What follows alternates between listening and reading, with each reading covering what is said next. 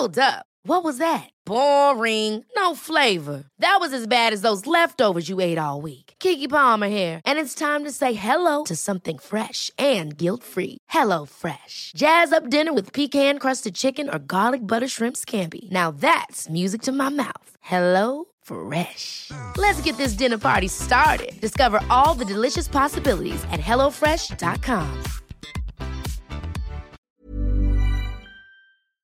What do you like listening to?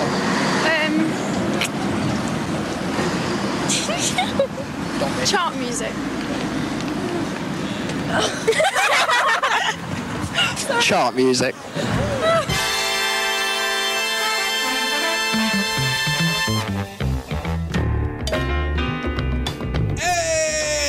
You pop-crazed youngsters, and welcome to the latest edition of Chart Music, the podcast that gets its hand right down the back of the settee of a random episode of Top of the Pops. I'm your host, Al Needham, and as always I'm joined by two hot music criticism studs who are gagging to fill your ears with their sexy pop chat. First up, it's the man like Taylor Pox. Hey up, Taylor. Good day. And next up is my good friend Simon Price. Hello, Simon. Hello, Al. I'm bursting with sexy pop chat today, let me tell you. Whoa. I can barely contain it. Before we go any further, I need to apologise to all the pop craze youngsters for leaving you hanging for so long after the Christmas splurge. I also need to apologise for the really shitty edit on the last episode, because I was dead set on putting it out on Christmas Eve, and the day before my edit file completely corrupted and I had to do the whole thing from fucking scratch overnight, tapping away like a little fucking elf. Yeah, I mean, in the circumstances, you did a remarkable job. And it sounded cat shit. I sounded like I was in a fucking biscuit tin, so... No, you're a master of the fast edit, just like, was it Ridley Scott that had to reshoot huge, reels and reels of his latest film because of... your man, Kevin Spacey, and had to replace him with Christopher Plummer. That's Not right. that anything like that has happened with Chart Music, I hasten to add, The repeat of the 1973 Christmas special, they cut the fucking thing to ribbons, didn't they? On the BBC? Yeah, BBC 4. I mean, obviously they didn't play Leader of the Gang by Gary Glitter. No. But they... They cut the suite, presumably on account of Steve Priest's swastika armband, which is weird considering that's previously been shown with the swastika armband blurred out in fucking Germany. So, when the German TV station repeated it, it was there. It was only the BBC that blurred out the swastika. Oh, really? Yeah. So the German TV broadcast that despite the fact that it broke the law? Well, yeah. Well, it's the sweet outlaws to the last. Yeah. I'm actually quite outraged by that decision from the BBC.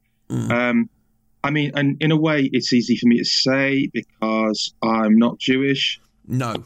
The meaning of the swastika, Steve Priest wasn't, advocating the final solution. Neither was he saying it's actually an ancient symbol for the sun. He wasn't doing that. He wasn't going for the cooler shaker cop-out either. No. Yeah. Certainly people who were born more recently won't realise what the swastika was like in the 70s. It was everywhere. It was. Drawn on your school, exercise books to show that you've learned how to do it. But in every kind of boys' comic, like, Warlord or something like that. Yeah. And you'd see about 30 swastikas a week, wouldn't you? Absolutely. And I think we thought the Nazis were funny. And it's... And maybe we were thinking it was funny from a position of privilege because... it was a pure dad bait mission. Yeah, I mean, I don't know. I think there was a slightly different spirit to it when people like Sid Vicious and Susie Sue wore it. I think that was to kind of, annoy the parent generation and basically say, we are badass. We're your worst nightmare. Yeah. We're the worst thing you can possibly imagine. But the thing was, Hell's Angels were doing that in the early 70s. Even in the late 60s, the swastika was being worn for that thing. It's a weird one, and I think it's a shame. I can certainly see how, I wouldn't be thrilled about a band now walking around with swastikas on for all kinds of reasons because the climate has changed. Well, really, it was worse then because people's dads had been killed and things. You know what I mean? It's like, also people's dads had beaten them. People's dads they were enjoying their comfortable retirement, having kicked the arse of the Nazis. So they were enjoying, like, you know, the Mel Brooks generation, if you like. Yeah, well, this is it. The one area which it was acceptable to wear a swastika is comedy. Well, Steve Priest, I guess, was walking the line between rock music and comedy at this point. I wouldn't personally stick up for anybody's right to wear a swastika for a laugh, but at the same time, if somebody did 50 years ago, you don't have to cut the whole fucking clip out, you know? No. Yeah. Yeah, you can't. If you're trying to airbrush the past, then you're acting like them. Just almost exactly, yeah. Anyway, this episode, Pop Crazy Youngsters, takes us all the way back to April the 29th, 1976, on the very cusp of the hottest summer of our lifetimes. Of course, when you mention 1976 in musical things, you know, people always go on about the first stirrings of punk and all that kind of stuff. But I think, as we're going to see in this episode, you're not going to see any of that at all, but you are going to see a lot of disco. Yeah, I mean, punk didn't really get going in the UK until July of 1976, when the Ramones played at the Roundhouse, and all of the kind of London would-be punk bands were there, and that was the kind of year zero moment. So you're still a couple of months away from even that happening, never mind people bringing records out. The nice thing about the disco in this as well is that it's early disco from before it was standardised. So even the stuff that's made on a conveyor belt still sounds pretty fresh. But it's weird, isn't it, 1970s? Is this the time of the great in-between? It's like the perineum of the 70s. Like, if you 74, 75, 76, they're like the problem years. If you look at the charts, most of it is sort of UK Schlager and like just random imports and stuff. It's like the big acts have left, or they're too big for petty concerns like making pop records. So whoever's left in the room has to improvise. And it's like, hey, so we're the pop stars now, and hope that nobody notices the difference. And so you get these charts that are really varied, and it should be intriguing, but it kind of isn't. Like you get some weird hits that there wouldn't have been room for in a busier year, but for every one of those there's 15 nightclub singers and 25 60s leftovers, and you end up, as usually happens in lean periods for pop singles, you have to turn to black American groups if you want something that's popular and good, because they just never stopped. And there's a lot of great British hits from this time, but there's never so many that it feels like a party. You know what I mean? But do keep on listening, everybody. Yeah. I mean, we are one year removed from 1975, which is, you know, generally accepted as the worst year of chart music, definitely of the 70s, if not ever. Are we seeing an improvement? Yeah, things are picking up. I mean, although I noticed from the charts here that ABBA are at number 2 and Brotherhood of Man at number 1 in this spoiler alert backwards world. Yeah, you can cut that for a spoiler if you want. No, the thing with spoiler alerts is right. Top of the Pops in this era spoiled itself, because at the very top of the show, you've got the countdown, you've got the usual kind of Jim Bowen style. Here's what you could have won. Which kind of destroys the suspense of the show. And so we see that we missed out on things like Suss a Single Bed by Fox and Jungle Rock by Hank Mizell, which would have been amazing. Yeah, I noticed Jungle Rock is at number 3 and we don't get it, presumably because they did it the week before. I know Pan's People and Friends did a sort of safari-suited interpretation. Oh, yes. That must have been the week before. The story is that they couldn't get Hank Mizell himself because nobody knew where he was, because nobody had seen him for about 15 years. And then eventually they found him and shook him awake and flew him over to Europe for some craggy PAs, you know. This is a song. By which time it was too late to go on Top of the Pops. Do Jungle Rock. Well, this is a song from 1 year. Do Jungle Rock.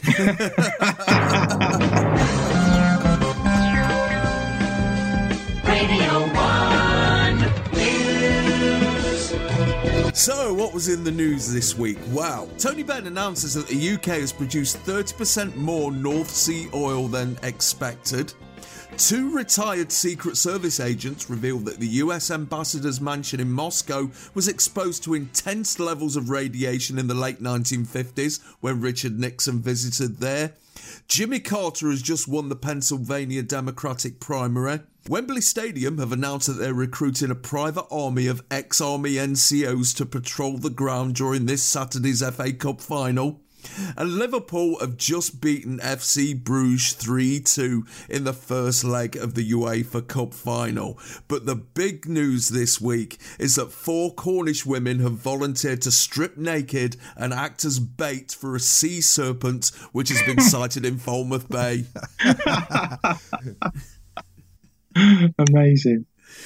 On the cover of the NME this week, Buffy St. Marie. On the cover of TV Times, Huey Green dressed as a schoolboy. Was that bait for a sea serpent as well? Yes. On the inside, he's dressed as a black and white minstrel. Yeah. Okay. Different times. The number 1 LP in the UK is the soundtrack to Rock Follies. Over in America, the number 1 single is Disco Lady by Johnny Taylor, and the number 1 LP is Wings at the Speed of Sound. So, me boys, what were we doing in April 1976? Do tell me all. Well, we've done this period in my life before-ish, because we did 1975, but I was 8 years old, living at 15 Park Crescent in Barry, and that's the house, and I've mentioned this in previous podcasts, but just quickly, I believe to be haunted by Victorian orphans, and where Maggot house. Yes, the ceiling fell in on me in my sleep, covering me in maggots for whom I made a Lego submarine. I was attending Romley Junior School down the road, and my spare time mainly involved riding a purple rally budgie over makeshift Evel Knievel-style ramps in the lane behind the house. And I do remember the long hot summer of 76 vividly. Growing up by the seaside, I remember going down the beach, and there was an infestation, a swarm of ladybirds, and there were so many that they were floating on the. I remember being in the water, just seeing ladybirds floating on the surface, which is a bizarre thing.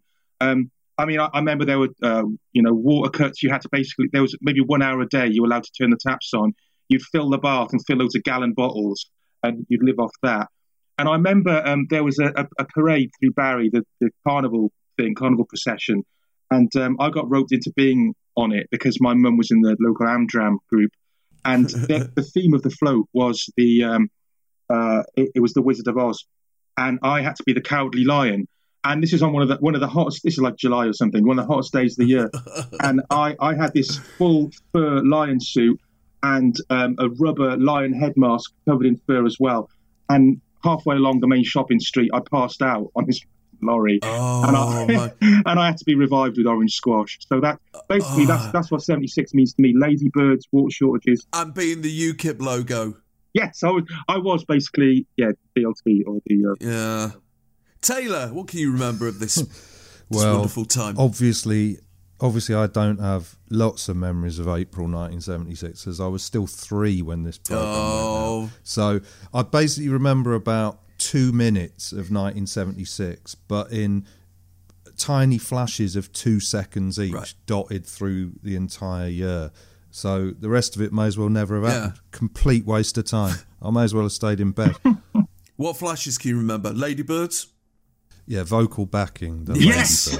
No, I never knew who they were. Do you know who they are? The Ladybirds. Yeah. Oh well, because we all know you about. Sit tight, Taylor, and maybe we'll find out who the Ladybirds are. Okay.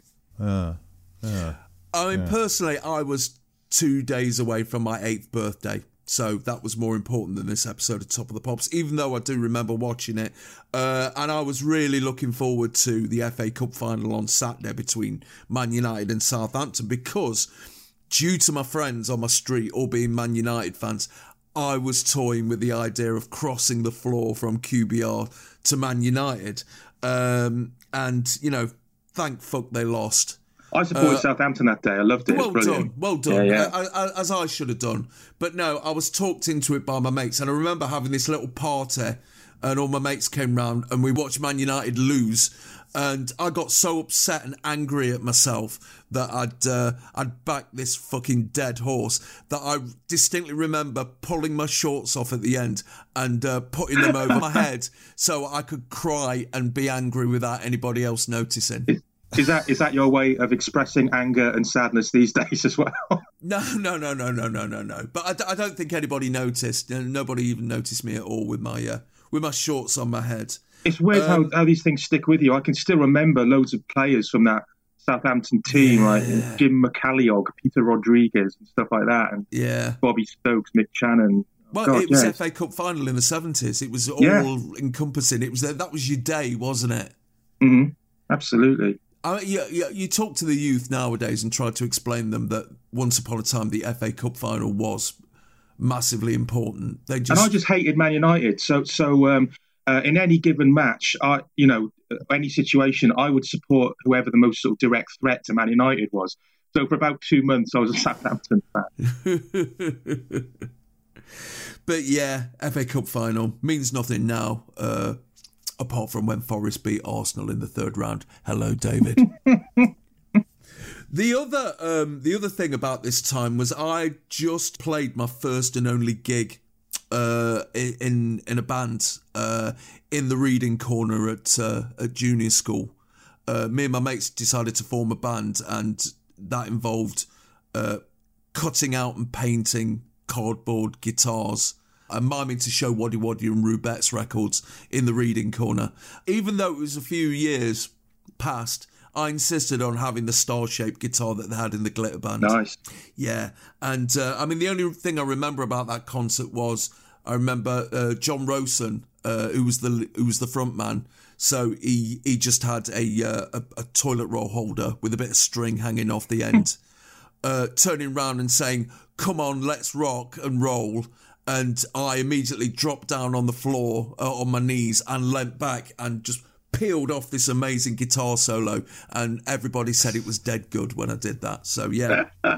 How did the audience react when it came out that you were miming? Oh, no, they knew. Because, I think everyone was aware that miming was what you did. So, I was just being a proper rock and roll band. Yeah, and then we all went off and played football, and that was it. That was it for the band. There was nowhere else we could go. We thought we'd go out at the top. So, what else was on telly today? Well, BBC One has just broadcast Pebble Mill at 1, Finger Bobs, the 607080 show, Play School, Barber Popper, Jack and Ore, Blue Peter, John Craven's News Round, Boss Cat, no, fuck that, it's Top Cat, Nationwide, and has just finished an episode of Tomorrow's World, which has examined magnetic floats, unveiled the newest invalid car, and has had a major rethink of the thimble. Wow. BBC Two has run the Open University, Play School, the Open University again, and has just finished the Health Show, where Terry Wogan counts the calories in certain foods, and Miriam Stoppard has coated her teeth yellow in an attempt to remove plaque. ITV has screened schools programmes, Mr Trimble, Money Wise spelling out the basics of tax evasion, Mavis Nicholson interviewing someone in Good Afternoon, then it's Racing from Newmarket, General Hospital, Thunderbirds, University Challenge, then David Hunter is questioned by the police in Crossroads, and they're currently halfway through the $6 Million Man, where Steve Austin helps a scientist and his son defect from the USSR by running dead fast and jumping dead high. I love the $6 Million Man. I had one of the toy ones, where you look through his eye and it actually makes things look further away. Yes. And somehow that's meant to be good. We've talked about the doll before. I mean, the other thing we didn't mention was that, he had a foreskin for an arm, didn't he? He did have a foreskin for an arm, what was inside it? Some sort of mechanical panels, wasn't it? Yeah. All right then, pub craze youngsters, it's time to go in hard on April of 1976. You know the drill. We may coat down your favourite band or artist, but we never forget they've been on top of the pops more than we have. Hello and welcome to Top of the Pops.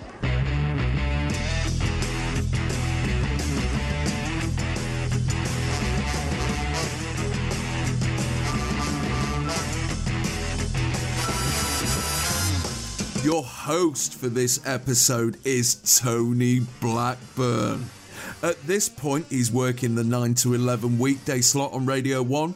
And when BBC 4 started broadcasting repeats of Top of the Pops in April of 2011, he wrote the following piece for the Daily Mail. I quote, 76 is exactly the right year to begin this musical trip down memory lane. Oh, good phrase. Because the show seemed to capture all the excitement, joyousness and positive energy that pop music generated, as well as the enjoyable silliness. What was the secret of its colossal appeal? Chiefly, it was lack of pretension, because Top of the Pops never took itself too seriously. The emphasis was always on enjoyment and giving a good time to people at home or watching live in the studio. The mood of excitement was helped by the determination of the producers to keep the show fresh and new. We also had to obey rules. No act was to appear on consecutive shows apart from the one with the number one single, nor was there any room for a performer who was sliding down the charts or whose single was outside the top 40. That's bollocks for starters. Yeah, hand going to chin there, Tony. The novelty value was further enhanced by the emphasis on fashion.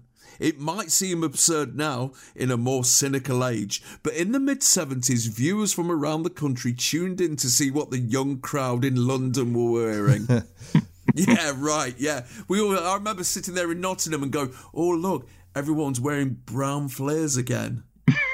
He is kind of starting to show his age, it has to be said. Yeah, I've just finished reading his autobiography, actually. Poptastic. Yeah. You get the sense that Blackburn's politics are a bit Daily Mail, let's say. But apart from that, he seems really likeable, I think. And you mentioned the slot on Radio 1 that he was doing at this time. Of course, a few years earlier, he'd been booted off The Breakfast Show and replaced by his nemesis, Noel Edmonds. And so he's now doing this kind of mid-morning show. But this would have been the same time that he was secretly shagging a woman called Margot in a Kensington hotel, who was the wife of one of his neighbours. Meanwhile, Blackburn's wife, the actress Tessa Wyatt, was secretly shagging Margot's husband in a rented cottage down the road from their home. Messy. So after the show... And this is before Richard O'Sullivan. It is before Richard O'Sullivan. So after the show, Lord. we can... The 70s, eh? We can assume Tony's off to Kensington straight after this. And wouldn't it be great if he was shagging Margot out of The Good Life? Well, who knows? I mean, he got through a few. The stuff about his sex life in the book is amazing, just for the 70s language. So, for example, he refers to having a clinch with someone, stuff like that. And there's a story about spending the night with someone who's blatantly Barbara Windsor and being unable to get it up. So that to this day, whenever Barbara Windsor sees him at a social function, she gives him a little wave, but she lets her middle finger kind of droop down. Oh, man. But yeah, he just... Terrible. He got off lightly. He's lucky he didn't get killed in a gangland slaying. Yeah. There is that, yeah. Yeah. But I don't know. Everybody always made fun of him. He was always the butt of so many jokes. But I just think he comes over as fairly likeable to me. I don't know about you guys. We've discussed this many a time and oft. Yeah, Tony Blackburn, he's a likeable knob, I think. Yeah. Unless you're Barbara Windsor, of course. Taylor, last time we spoke on chart music, Blackburn was there with his with Nemesis Noel. We're 3 years on from that, and he is kind of just getting on a bit. Yeah, and he doesn't really contribute much. I mean, his usual kind of terrible, barely a joke jokes are not much in evidence. I mean, he keeps the fake smile up, but and also he's, as with a lot of the presenters from this era, he seems to be quarantined for the first half of the show. And it's like occasionally he's standing next to the audience, and the rest of the time he's in some weird place on his own. And I'd love to know what that was, if those were pre-recorded links or if he was just, in a corner. Yeah. With Arnold. So the chart rundown, as Simon's pointed out, it is spoiler alert time, and once again we get some very interesting photos. I mean, I think the ones that I noticed were the Sutherland brothers and Quiver the overexposed pic makes them look a bit like a slapheads convention. Yeah. It looks a bit Prince William nowadays-esque, doesn't it? Oh, he shaved a lot off today, hasn't he? Yeah, well, no, he's just gone for a Jeffrey Fairbrother answer. Oh, yeah, fair point. Shave the fucking whole lot off, William. Well, Prince William is the only man I've ever seen who's gone from having a thin comb over to a shaved head and looks worse as a result. Yes. Normally it's like, shave that off, you'll look 10 years younger. And he did, and now he looks horrific. Yeah, well, he needs to do the lot. People used to really fancy him. Yeah. I remember girls in the 90s just going crazy for him. Yeah, Britney Spears. Do you remember? Britney Spears said she had a crush on Prince William. So he should have struck while the iron was hot. The other photos I noticed were there's a late 60s picture of the Beatles where they all look absolutely fucked off with each other and can't even be bothered to look at each other anymore. Apart from Ringo, who's staring at John a bit mopily. In a way, seeing the Beatles in that chart just kind of emphasises what Taylor was saying earlier about, the big players have left the stage, but they occasionally appear in this kind of ghostly form when one of their singles has been re-released or something. And it just puts everything else in perspective. There's a lot of re-releases at this time, weren't there? There were, yeah. Yeah, and of course, we've got Sheer Elegance, which is the most unapposite band name ever. I love that. They look awful, don't they?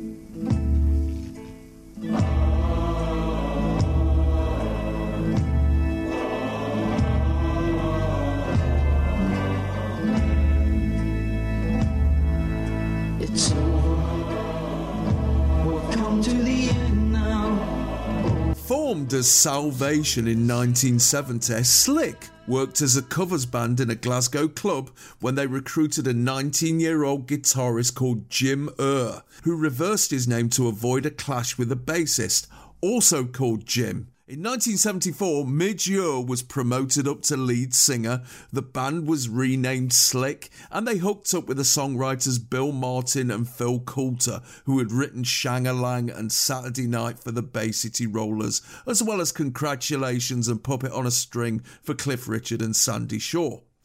In 1975, Midge Ure was approached by a London band who were looking for a lead singer, but he turned them down, and said band, the Sex Pistols, had to make do with Johnny Rotten instead. After signing to Polydor in early 1975, their debut single, The Boogiest Band in Town, flopped. But after being picked up by Bell Records and an image change from dogshit glam to old school baseball shirts, their next single, Forever and Ever, got to number 1 for 1 week in February of this year. This is the follow-up written by Martin and Coulter. It's just been released. It's not in the chart yet, and it comes in the wake of them being voted Best New Band of the Year by Readers of the Sun.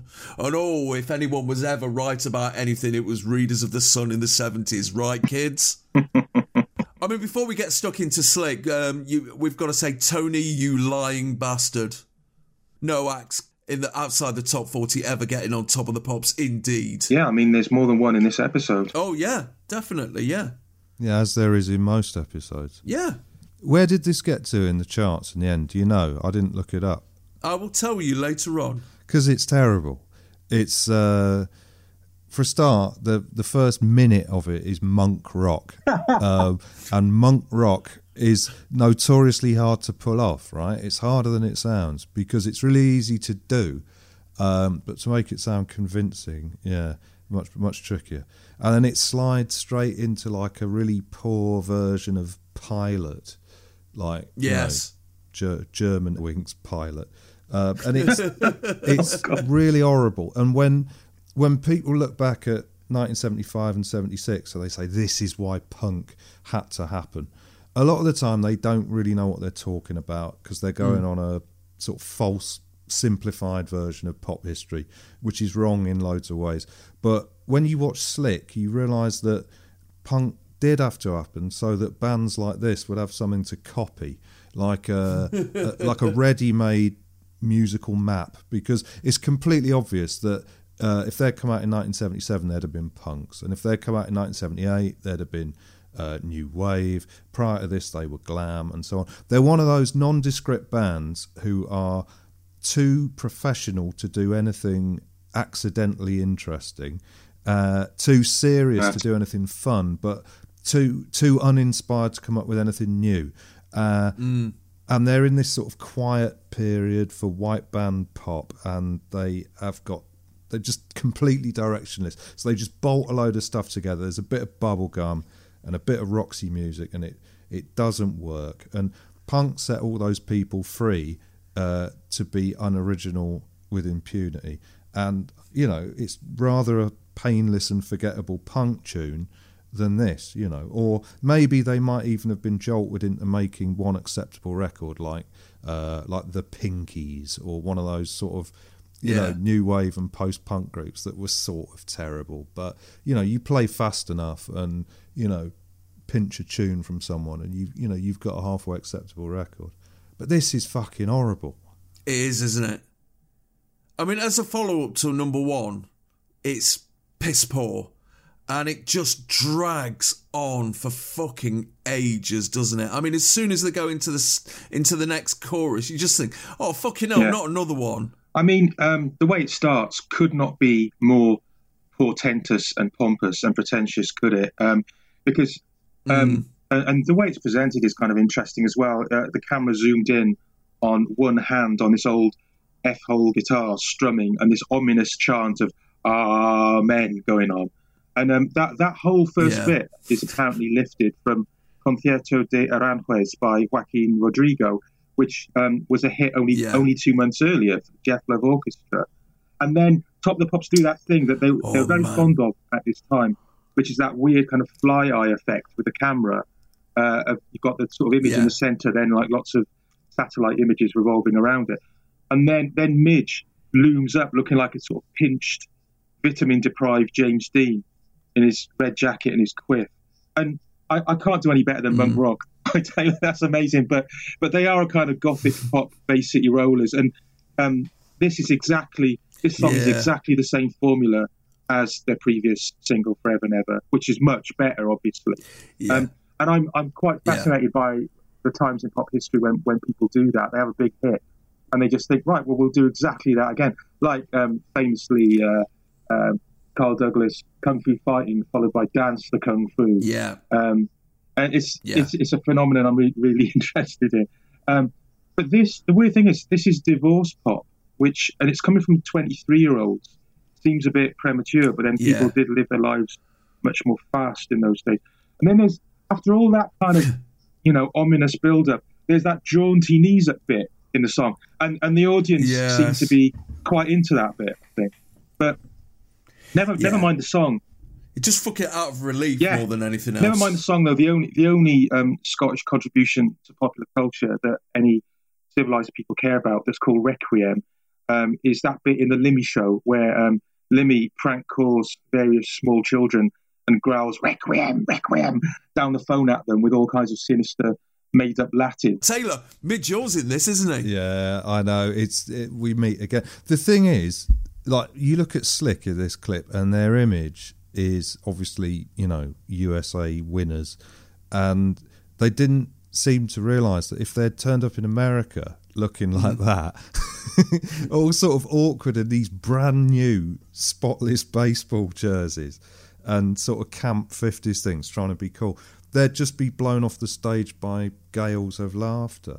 It's like, to Americans, this would look like, all those sort of tuppenny, halfpenny 60s British invasion copyist groups of America. The Beef Eaters. Yeah, and the Buckinghams and the Chumley Smythes and the rocking Shakespeares with like bold wigs and knee breeches. It just looked like one of those.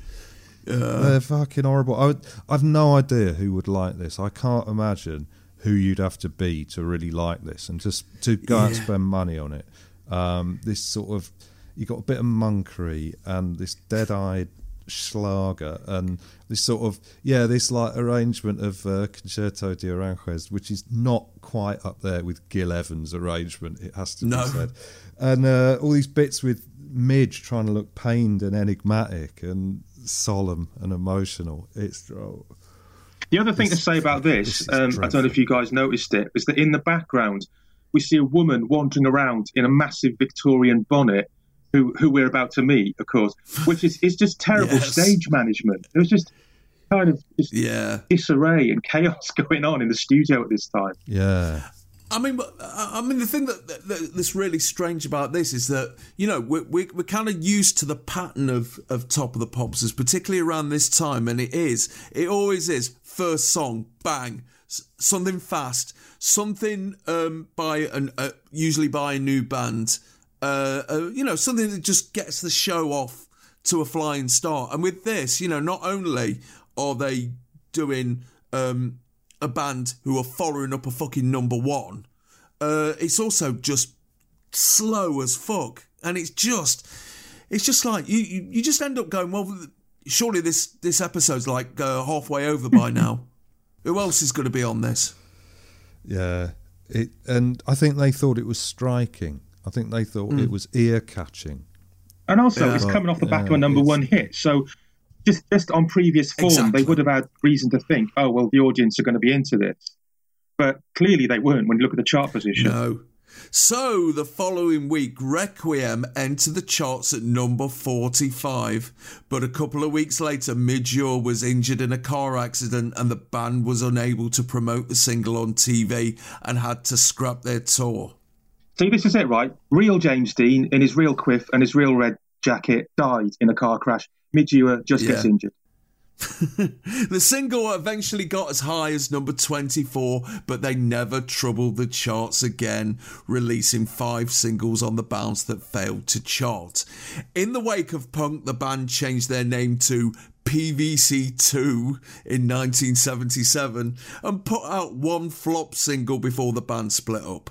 Midge Ure would go on to join the Rich Kids with Glenn Matlock, and 2 other members joined the Skids. This is a requiem.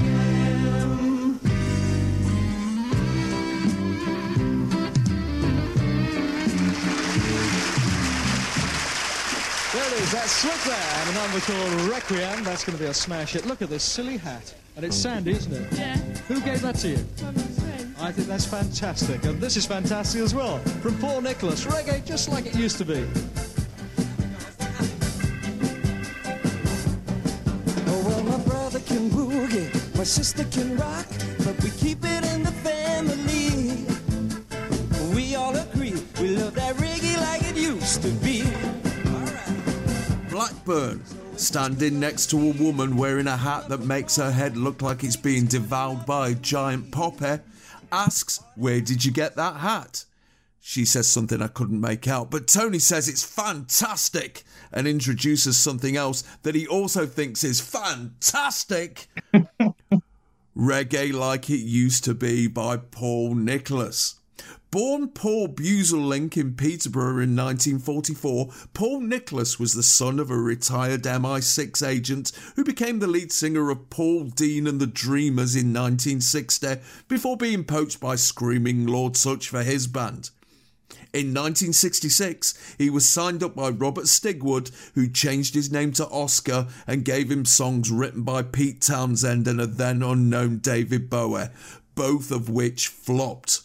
By the late 60s, he became involved in musicals, starring in the first West End production of Hair, becoming the original Jesus Christ Superstar, and starring as Danny Zucco in the original West End production of Grease, alongside Elaine Page.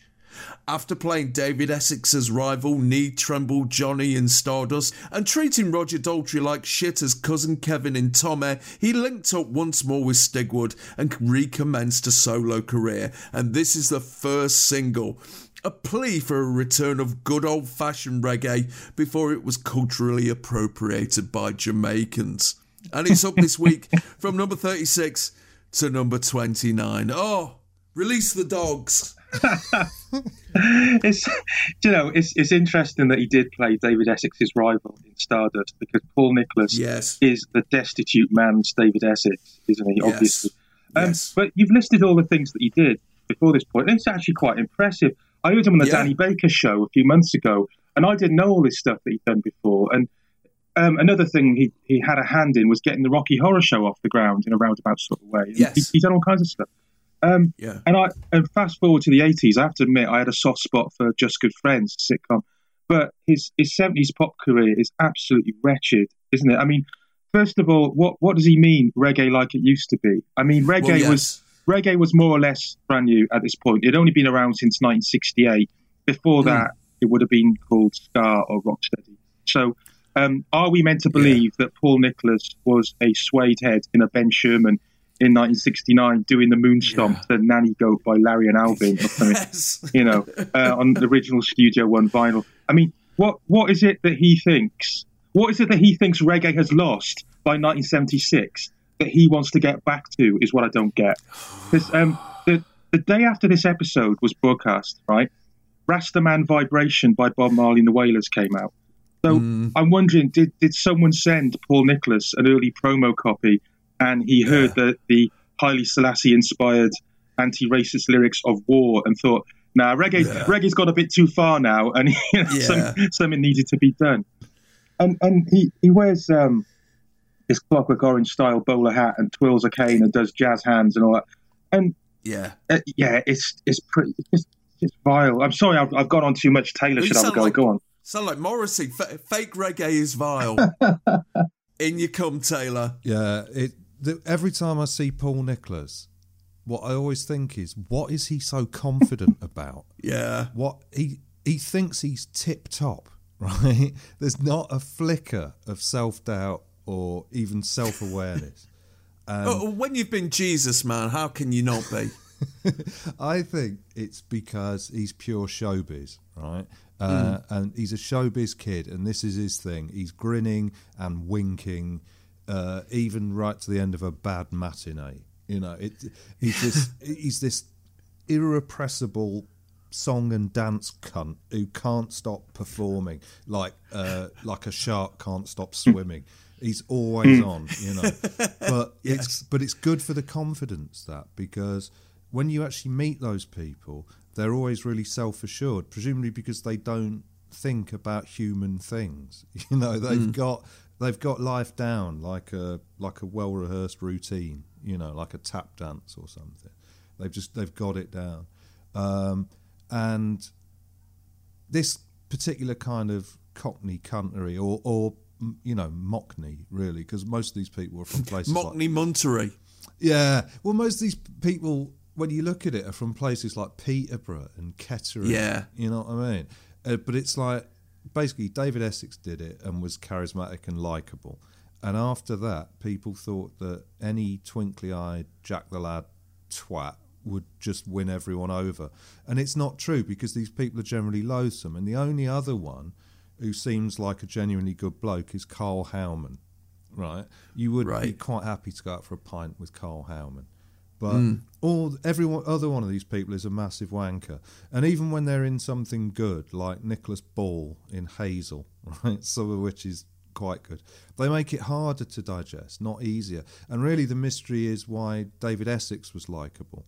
But I think that's a mystery for the ages. If we understood the secret of David Essex's likability, we'd all be rich men. It's like it's an indefinable, inexplicable magic. It's like pop music's answer to the wings of the hummingbird or a rain of frogs.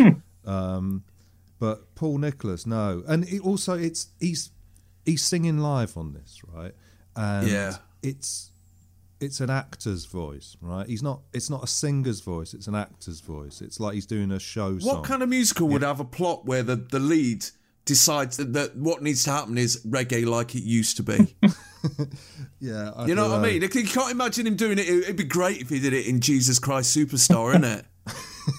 Well, he went on to be in the film of Sgt. Pepper's Lonely Hearts Club Band. Of course he did. He was the role he was born to play. It's like his sort of smarmy showbiz, cokey cheesiness is just tailor-made for that fucking film. I think you've nailed it, Taylor, by using the word showbiz more than once there, because that's what this is. It's not even pop, right? And I think what this performance tells us, as much as the episode tells us, really, is that pop in 1976 is no longer a direct evolution of rock and roll, but it's a form of variety. It's an adjunct to the light entertainment industry at this point. By the way, I mentioned bad stage management earlier. I think we actually see the stage manager at the end of this. There's this balding ginger man in a purple shirt lurking at the back and looking anxious. Yes. Yeah, worried that Paul Nicholas is going to whip the kids up into a state of anarchy. Yes. Yeah. I was thinking about this. Why is he particularly so awful, right? Why does he make your blood boil when you see him on screen? And I think it's the colossal insincerity, right, which you don't always get from these sort of people. But with him, you do. And when you put that immense insincerity with the smugness, it makes him seem untrustworthy and sort of vaguely contemptuous, like he's smirking at you. And he seems like he'd be really manipulative if you knew him. Like, you wouldn't want him around, you know. It's like, you know, in ever-decreasing circles, Paul in ever-decreasing circles, Peter Egan's character. And it's hard to tell whether he's meant to be a total wanker or a flawed good guy, because the performance is kind of slimy and charmless, and the ambiguity in the script is lost a bit, and you just want Richard Bryars to wipe the smirk off his face, you know. It's like this sex symbol with a Prince William comb over in a pastel lemon cardigan with grey slacks, you know. And it's like this with Paul Nicholas. It's like you get the impression that he's being sold as a charmer, with maybe a sort of a dark, sexy, evil side, you know. But it doesn't come across. You just wouldn't want him around. You wouldn't want him to be anywhere that you were. You know, every time I hear this song and see this performance, I just picture a flat in Notting Hill with a load of rastas in it, just staring at the telly, just go, what the fuck is he going on about? Because it's not reggae, is it? It's more calypso, isn't it? That's what he's going on about. And he's basically performing as a minstrel, isn't he? It's a minstrel performance. Yes, so a white and blonde minstrel. I mean, he's not blacked up, but apart from that... Yeah. Fuck. Oh, can you imagine? I'm sure that, you know, backstage, that was discussed, like, shall I black up for this? You can reggae Beethoven. That's the one bit of the song that really gets on my tits, because they go, you can reggae Beethoven, and then you hear the opening bars. Yeah, it just goes, da-da-da-da. It's like, that's not... Oh, and he mimes it with his walking stick, doesn't he? Yeah, with no reggae rhythm behind it at all. Yeah. You know, it's like, okay, if you can reggae Beethoven, do it. Do it now, Paul. Do it now in front of us. Show us. All it is 4 notes. They could at least have put them on the offbeat. You know, at least Jeff Lynne of the Electric Light Orchestra rocked up a bit of Beethoven, you know, and made an effort. Yeah.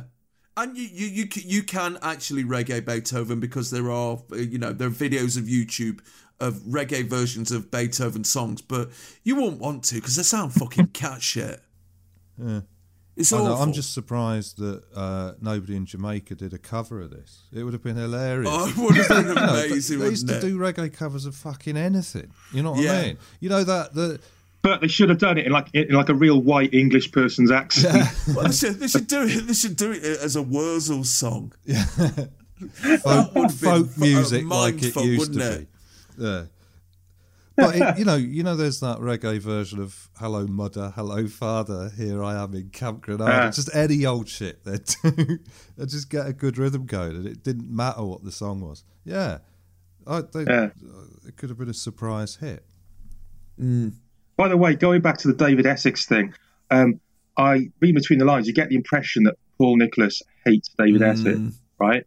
I think this came over in the Danny Baker show when he was on there, that any mention of David Essex, and you could just sense the atmosphere, the temperature in the studio just plummeting to zero. You know, he doesn't like being compared to him at all to this day.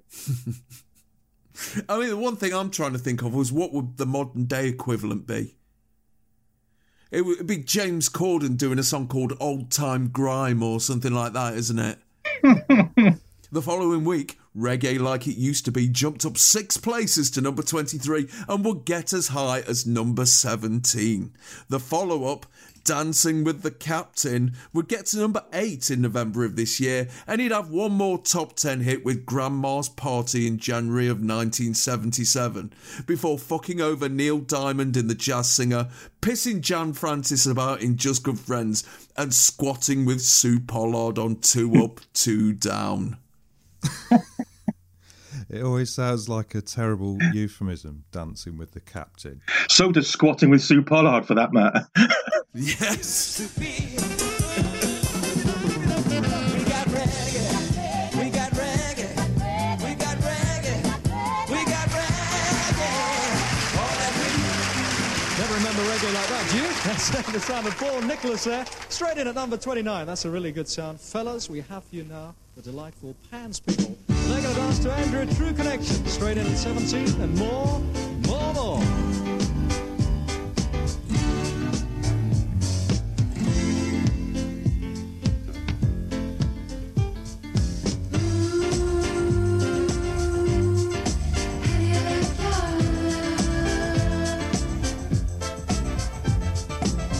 Tony points out correctly that Paul Nicholas is causing a tribulation on Jar Jar business. Fucking hell, when Tony Blackburn slags you off for not being Ito, you've been towed, haven't you? It would have been great if he'd have just gone, Paul Nicholas. In this link, right, I don't know if you're going to mention it. In this link, Tony Blackburn is man-spreading like a bastard, isn't he? He's got one knee up in beige trousers, which is so tight that we can read his intentions later on that evening with Margot. Probably. Then he tells the dads to hold on tight to their tees as it's time for Pan's People as they dance to More, More, More by Andrea True Connection. What he actually says is, fellas, we have for you now the delightful Pan's People, which is a bit unfair on lesbians, really, isn't it? Yes, very much so. It's just being excluded as usual. Well, there weren't no lesbians in 1976. No. It was too hot for lesbianism. Born Andrea Truden in Nashville in 1943, Andrea True moved to New York in the early 60s, became a club singer and landed a few bit parts in films including The Way We Were.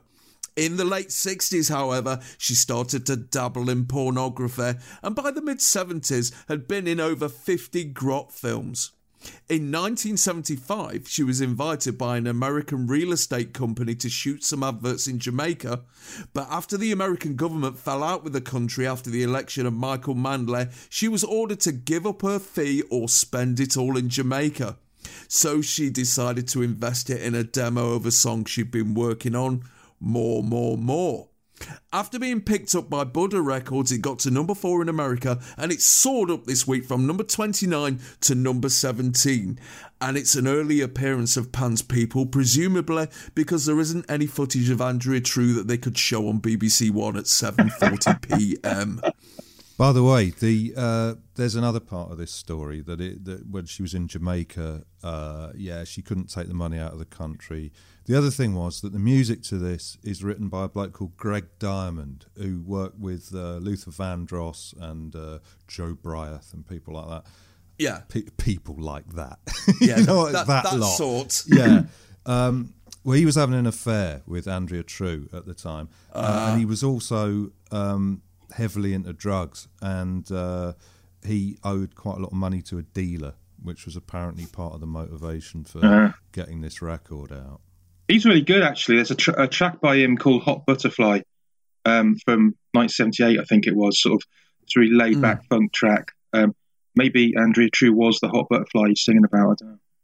Obvious question. Have you seen any of her work? Not knowingly. I tend not to go for the vintage stuff myself, though. Well, I don't really enjoy watching any of that 70s stuff. It's just so grotty. Fannies like monkeys' faces.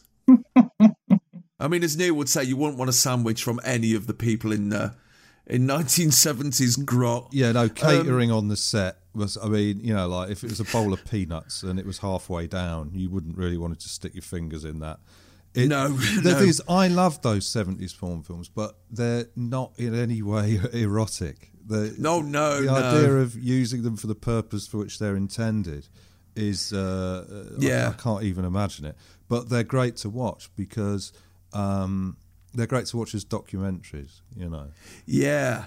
Yeah, especially the New York ones. The ones in LA, not so much, because we've all seen, you know, California in the 70s. We've all seen far too much of it. But the ones shot in New York, you really do get to see the inside of brownstones and the back end of Times Square and stuff. And it's they're extremely atmospheric, but not very sexy. I used to go to this club in the 90s called the Frat Shack around Old Street, and on the top floor they'd show all these films. You just lob out on the settee, and I remember going there one night and everyone's lobbed out on the settees watching some old school grot, and I go and get a round of drinks and I come back and everyone's gone. And I just thought, where the fuck is everyone? And then I looked up and they've got a film of 1970s transgender surgery. Was this just part of the film? Okay, I get it now. Kind of a Ludovico effect, like in Clockwork Orange, trying to sort of like put you off it. Because they used to put some weird things in those films. Yeah, they really did. It was because they would show in, you know, movie theatres and stuff like that. There was a bit of a feeling that you had to cater to all tastes within one film, you know, because there wasn't that thing if you'd go to the rack and choose the specialist film that suited your tastes. They felt like they had to cater for everyone. So you watch these films and about 50% of the scenes are just sex. And then there'll be like the most horrific shit. There'll be like a rape scene and a water sports and, you know, some like really heavy S&M stuff, and it's all in the same fucking film. And it's a bit uneven tonally. Yeah, I remember the first porn film I ever watched. I went round my mate's house and he says, "Oh, I got some grot in," and he didn't know what it was, and he just put it in, and the first thing that came up was an Australian film called Piss and Champagne. And the opening credits were basically the words "piss and champagne" on some made out of fuzzy felt, on a fuzzy felt board, and an empty champagne glass. And the next thing you know, this arc of piss just comes in and fills up the glass, and it spills over, and it's like, oh, okay, this is what you got to do then, is it? I think I was about 13 or something like that. Yes, you got to be with a load of Australians. Then you got to piss on each other. They're great. That's just a regular Friday night. Yes, it is. Yeah, I've seen that episode of Neighbours. But I'll tell you what, this could have been the defining moment, though, of 70s crumpetry. All right, Pam's people really could have done, to a cash-in record by a porn star, with lyrics about being in a porn film. This could have been the most brilliantly confusing tangle of total wrongness and total rightness. Yeah. In fact, it's something of a non-event, though, isn't it? It is, you know yes. I mean? There were not going to have been a lot of dads with the TV Times on their laps while this was on. Would this have been known about? That she was the BBC? That she was a porn star? I'm not sure. I mean, a lot of people would have just heard the name and just... You think the News of the World would have had something to say about it? Yeah, maybe, but they probably wouldn't have announced it on Radio 1. Oh, here's a song by the porn actor. Yeah. And sensational. Yeah. Thing is, I think it was common knowledge that she was a porn star, but this is almost, but not quite, the only example of a porn star crossing over and becoming successful in another entertainment field. Because this was the last days of porno chic, right? This was before the cold winds started blowing through that particular industry. She didn't have to hide her past or even hint at it. She could reference it directly, and people would think it was delightfully exotic rather than some kind of moral curse, you know. So this is what I mean by saying it's a cash-in record. But it's great, and this is how we rolled in the days before auto-tune. You just had to like it or lump it. It's not just that she can't sing, she can't time the words properly. It's all over the place. And by the end of the song, it sounds like she's out of breath as well. But it doesn't matter, because the only way in which it matters is that the sort of seductive come-on of the lyrics is slightly undermined by the incompetent singing, right? It's like someone winking at you and then spilling a glass of Prosecco into their lap. but it doesn't matter. It's great because it's aside from being a good, solid, early disco record, it's just beautifully evocative of that sort of business first sleaziness of the time. You know what I mean? But there's no reason why it should be as good as it is, but it is. I mean, I've got loads of great thrown together, slightly amateurish disco records, and it is an easy genre in which to be a bluffer, because as soon as you put the basic elements together, you've got something that already sounds quite good. But I think the reason this stands out is that it's too early for it to be generic.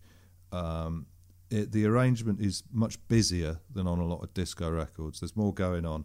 The beat is a bit less overwhelming, which gives it a sort of a slightly different kind of charm. I mean, post Saturday Night Fever, this wouldn't have been half as good.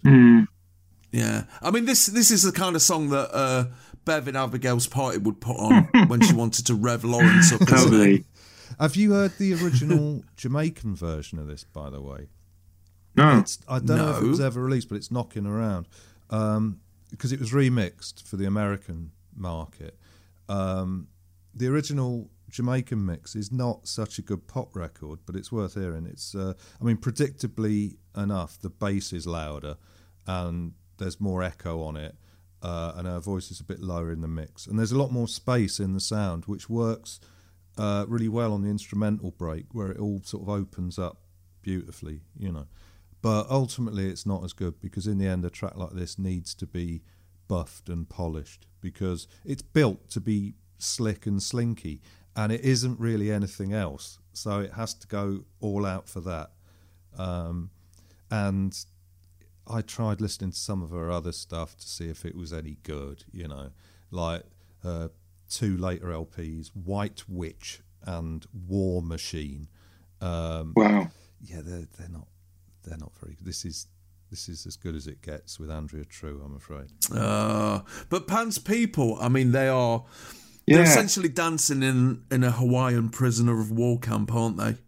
Yeah, now what's going on? I mean, I wondered about that. Are these costumes left over from some kind of Hawaiian skit on the Two Ronnies the previous week or something? Because it seems to have no connection to the song. And they're running around in a bamboo cage looking simultaneously frightened but excited. Yeah. Well, it's because the cage isn't very good, is it?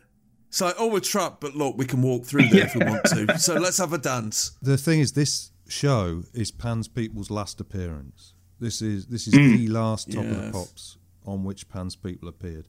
And when you hear... Do we know if they knew that, or was it sprung on them afterwards? We'll talk about that later. Oh, but okay. You'd think, well, they're doing this kind of explicitly sexy record. Maybe they could go out with a bang. They sort of don't, but then you realise they're just holding their fire. They're going to do this later.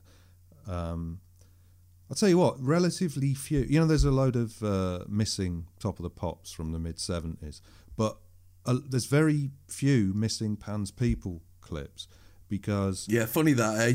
Because a few years back, somebody found a videotape of loads of their mid-'70s routines, just the Pan's People routines, that had been taped off the telly by a vicar.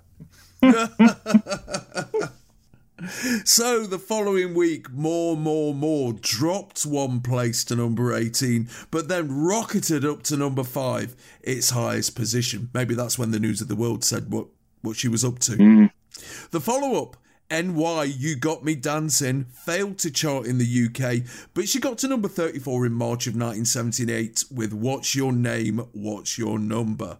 After having surgery on her vocal cords in the late 70s, her singing career was over and she became a psychic reader and drug counsellor. Wow. Dying in New York in 2011.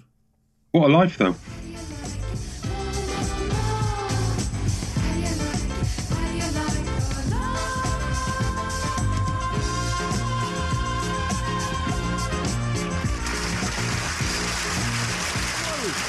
I think the Pan's People must at some time been a member of the Raffia. And that's a number called More from Andrea True Connection. And right now we have the most fantastic sound for you from the Electric Light Orchestra. It's called Night Rider.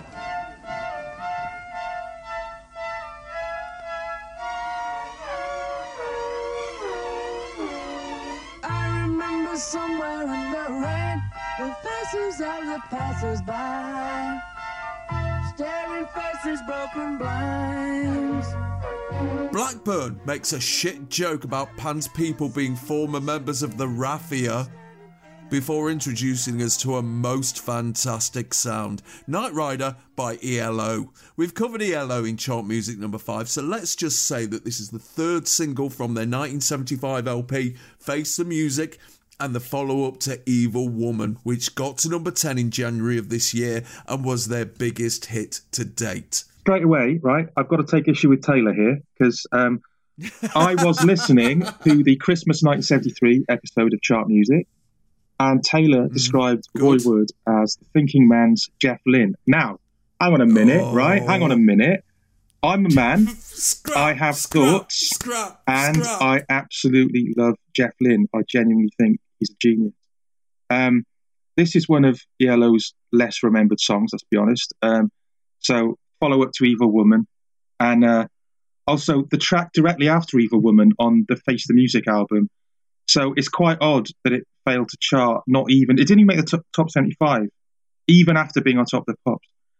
So to be fair, it has got album track written all over it. It's not a great song.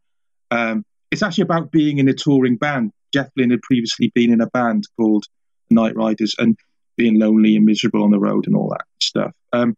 I mean, I'll admit this performance hasn't got much that's remarkable either, except that snaggle-toothed bassist Kelly Grucker gets a line, and it's a rare sighting of Jeff Lynne without sunglasses as well.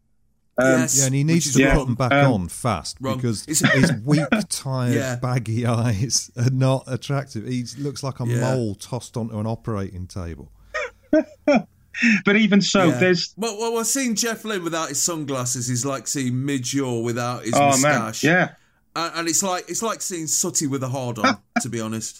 But it's not right. There's something about ELO's sound, even on a subpar song like this, that I just want to swim through. The way the strings are arranged and recorded by it's Louis Clark and Richard Tandy, the keyboardist as well, arranging all that stuff. It's like Blue Amber, and I just want to get trapped in it. It's just a really lovely sound, even when the song's a bit crap. So that's my take. And I just got a rep for ELO and for Jeff Lynne. I think he's a genius. And how dare Taylor say that anybody is the thinking man's Jeff Lynne? That's it. Over to you. Yeah. Taylor. I can't really rise to this fight because the thing is I do like ELO. I just don't love them. But they're good, you know. I mean, this is no Mr. Blue Sky, but it's actually one of my favourite ELO singles because it's a bit weird and it's much too fiddly and stop-start to be a big hit, and there's no hook, but it's enjoyable because it's unpredictable and there's a sort of depth to the sound as well as a nice surface, right? The problem I always have with the ELO is if you're going to make your sound that smooth and full, you have to give it a bit of depth too, otherwise it can sort of tire your ears out. And while I don't object to ELO, the sheer glare that comes off their records can sometimes be a bit much, like listening to an arc light. But I rather like this one, so we can't have a big scrap about it. No. But I do. I mean, I prefer the tracks like this where they sound like they're up with the aeroplanes to the ones where they're knee deep in Banks's bitter. That's Banks's bitter, as in the West Midlands brewery, not the fatuous ruiner of brick walls. But although it is actually it's probably time I had another go at listening properly to ELO, because whenever there's a hugely popular group who aren't clearly just terrible shit loved by idiots for stupid reasons, but I'm not that into them, I try and give them another go every few years because I assume that I'm wrong, and at some point the penny will drop, you know. And sometimes you just have to have reached a certain point in your life, you know, like, you know, with Steely Dan, and suddenly you've got something to discover, you know. And also I was always slightly put off by the fact that they're a Birmingham group, and I've said this before, in the same way that a lot of Scousers at one point would react against the Beatles and be a bit sort of, you know, it's not about the I always felt this, when I was young, felt this urge to sort of dislike the local heroes, like, you know, ELO and Jasper Carrot and stuff. It's like, although I always, speaking of Birmingham groups, I always think it's a shame that so few people really exploited the Birmingham accent as singers, right? The way that northern singers exploit the open vowels in the northern accent, right? Or London singers use the Cockney thing, right? The whining edge of a pure West Midlands accent can be really useful to a singer. And I think Ozzy used it, definitely. But beyond that, the only other group I can think of who really did something with it were the Sea Urchins, who were a sort of obscure Birmingham 60s revivalist group from the 80s, who nonetheless managed to do something really individual in the course of reviving the 60s. Not even Noddy Holder. Sorry. Noddy Holder, I don't know. He sounds kind of more Americanized, really? You know? Yeah.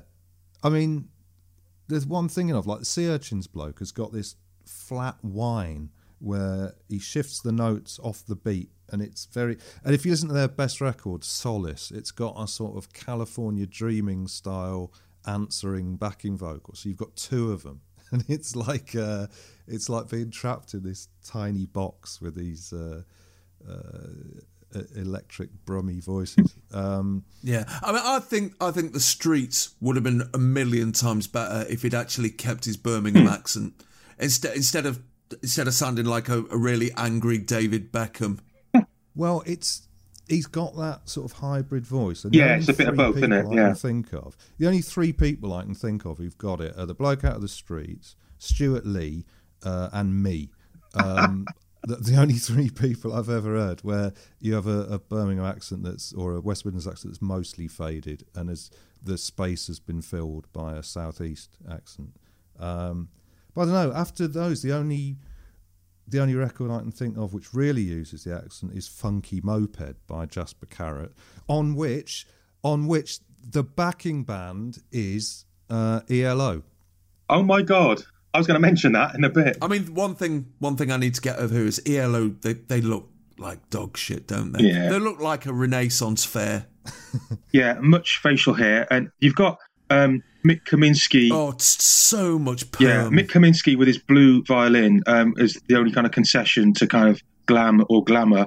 And the way they're lined up on stage struck me as really odd. They're all pretty much in a straight line on stage, except for Bev Bevan, the drummer, who's right at the back.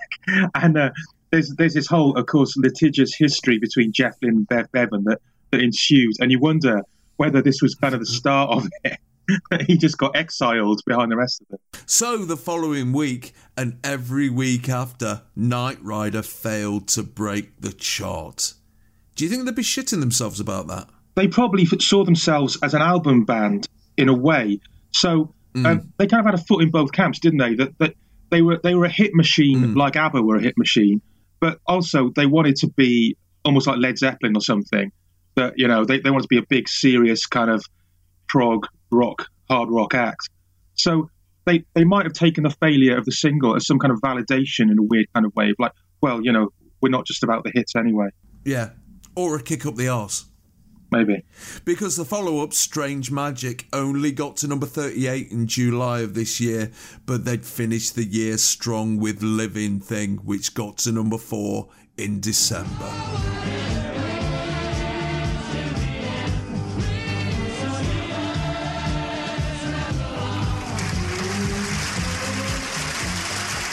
That's the Electric Light Orchestra and Knight Rider. Here's somebody who's doing so well. She has a record at number 6, theme from Mahogany, and this one just gone straight in at number 24 this week. The lovely Diana Ross and Love Hangover.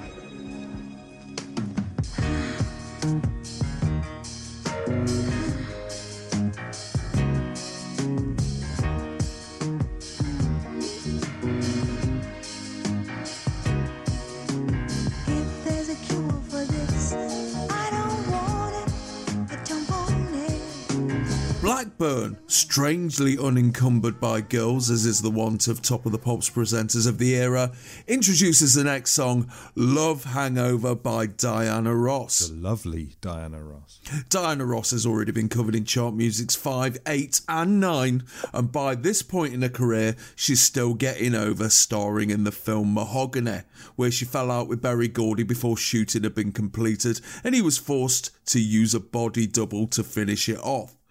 This is the third release from the LP Diana Ross and was never intended as a single until the Fifth Dimension announced that they were going to cover it, which inspired Motown to rush it out in America, where it got to number 1. Over here, it's the follow-up to the theme from Mahogany, Do You Know Where You're Going To?, which has just dropped down from number 5 to number 6, and it's this week's highest new entry at number 24. I mean, this song, Marvin Gaye was considered for it. So do you think his version would have been better than this? It's hard to imagine it. I'd like to hear it. It's hard to imagine it because this is... there's something really feminine about this record because of the way that she sings it. Yeah, Slinker, it's very sort of breathy and swooning. And you can't help but think that Marvin would have had to take a slightly different approach. Mm. You know the story behind this? I don't know if it's just an urban myth or what, but supposedly the producer, Hal Davis, actually got Diana pissed the night beforehand in Las Vegas, if I remember rightly. And so she really did have a hangover. And, you know, to make her sound a bit kind of husky and sexy the next day when they recorded. And also they installed a flickering strobe light in the studio to help her kind of get in the zone for the disco section. If that had been me, I'd have puked my ring. Yeah, you're hungover anyway, and there's a strobe light going off. It's amazing she got through it, really. That's... Also, does that mean that she sang this song after eating a full English breakfast? Yes, yeah. Fucking hell, did you do the same thing for Upside Down? Oh, man. I bet old Boney Blackbird, as my dad used to call him, is loving this one, isn't he? Because he actually he had an important role in Diana Ross's career. Because yes, he did, yes. Tony Blackburn persuaded Motown to release I'm Still Waiting as a single. Because he picked up on it when it was just an album track, and then it became the biggest solo hit at that point in the UK. Love Hangover is a really useful record for DJs because of the tempo change. It gets you from the erection section back into the dancing because of that. Right, and it's really, of course, really valued by club DJs for that. Yeah. It is just a peerless, immaculate record, isn't it? By the way, do we know if this video was even intended for this song, or is it just like a load of random clips of Diana edited together? Because she's never mouthing the words, and she's wearing about a million different outfits. Also, it's in the wrong aspect ratio. And it's really rare to see stuff on TV in the old days in the wrong aspect ratio. But it is. It makes her look like Beaker. I can't understand how that could have happened. I don't understand. I understand now why things sometimes turn up on TV in the wrong aspect ratio. But in the days of wall-to-wall 4:3 TV screen shaped television, I don't see how it could have happened. Maybe it's a load of clips from Mahogany, you know.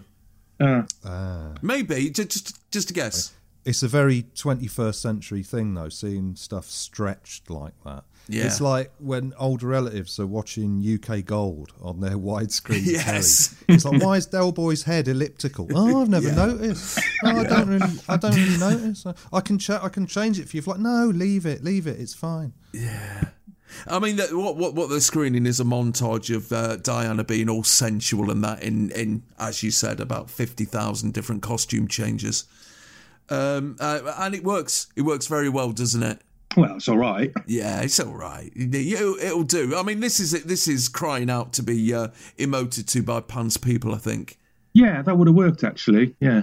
Actually, having a hangover, that would all be the good. Pants people absolutely hanging, yeah. Yeah, just sitting on a settee, just hunched up, just looking all in fucked kind off. of Ugg boots and duvets over them, you know, just like looking, exactly, looking really, yeah, with the curtains drawn. Yeah, and the thing is, we just had Andrea True Connection as an adult performer doing a disco record, but there's something quite kind of infantile about the sound of the Andrea True record, whereas this is actually adult disco, if you know what I mean. It really does have that kind of mature feel to it. The one thing this Yeah. does have in common with Yeah. Andrea True is that it's early enough in the disco boom that you can still do it how you want, which is really good for Diana Yeah. Ross because it frees her up from the sort of the stylistic rigidity of the stuff she'd been doing in recent years. I mean, she'd become very much a ballad singer, and then she was doing that Billie Holiday stuff. And with this, she can take that breathy vocal style and stretch it out to a logical conclusion. You know, it's much more open and free as a singer. Yeah. And I wish I had more to say about this record because it's so brilliant, but it's one of those tracks which almost defies discussion and criticism because it's that... No, you make a good point there, though, about her being this kind of ballad singer. And it's never mind sort of DJs in club nights shifting from the erection section to the dancey bit. Diana Ross's entire career is doing that midway through this record. Yeah. It's like that is the kind of... Her whole career is turning on a sixpence in the middle of that record. Yeah. But Very that true. particular mix of sort of rhythm and ambience, it's like sort of astral funkiness, or like a funky mist. It's always notoriously difficult to put it into words because it doesn't seem to relate to anything on earth except, you know, Gary Davis's erotic ideal, you know. I mean, it's hard to describe.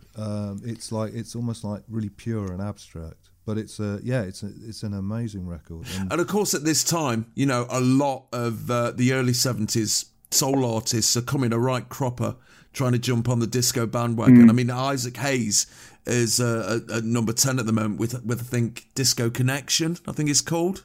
Is that right? Yeah, with his love handles on display on the shot they use on the chart rundown.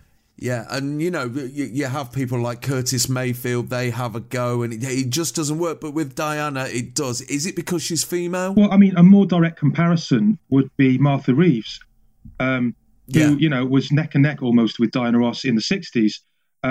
But she tried to do a disco thing and it totally flopped. So, yeah, it was quite rare, I suppose, for people to kind of survive both eras. But I think you could have given this backing track to almost anyone and they could have made a success of it. Well, Paul Nicholas. You know what I mean. Disco like it used to be. So the following week, Love Hangover jumped 5 places to number 19 and would eventually get to number 10. Diana Ross's last top 10 hit in the UK until Upside Down in 1980. The follow-up, I Thought It Took a Little Time, only got to number 32.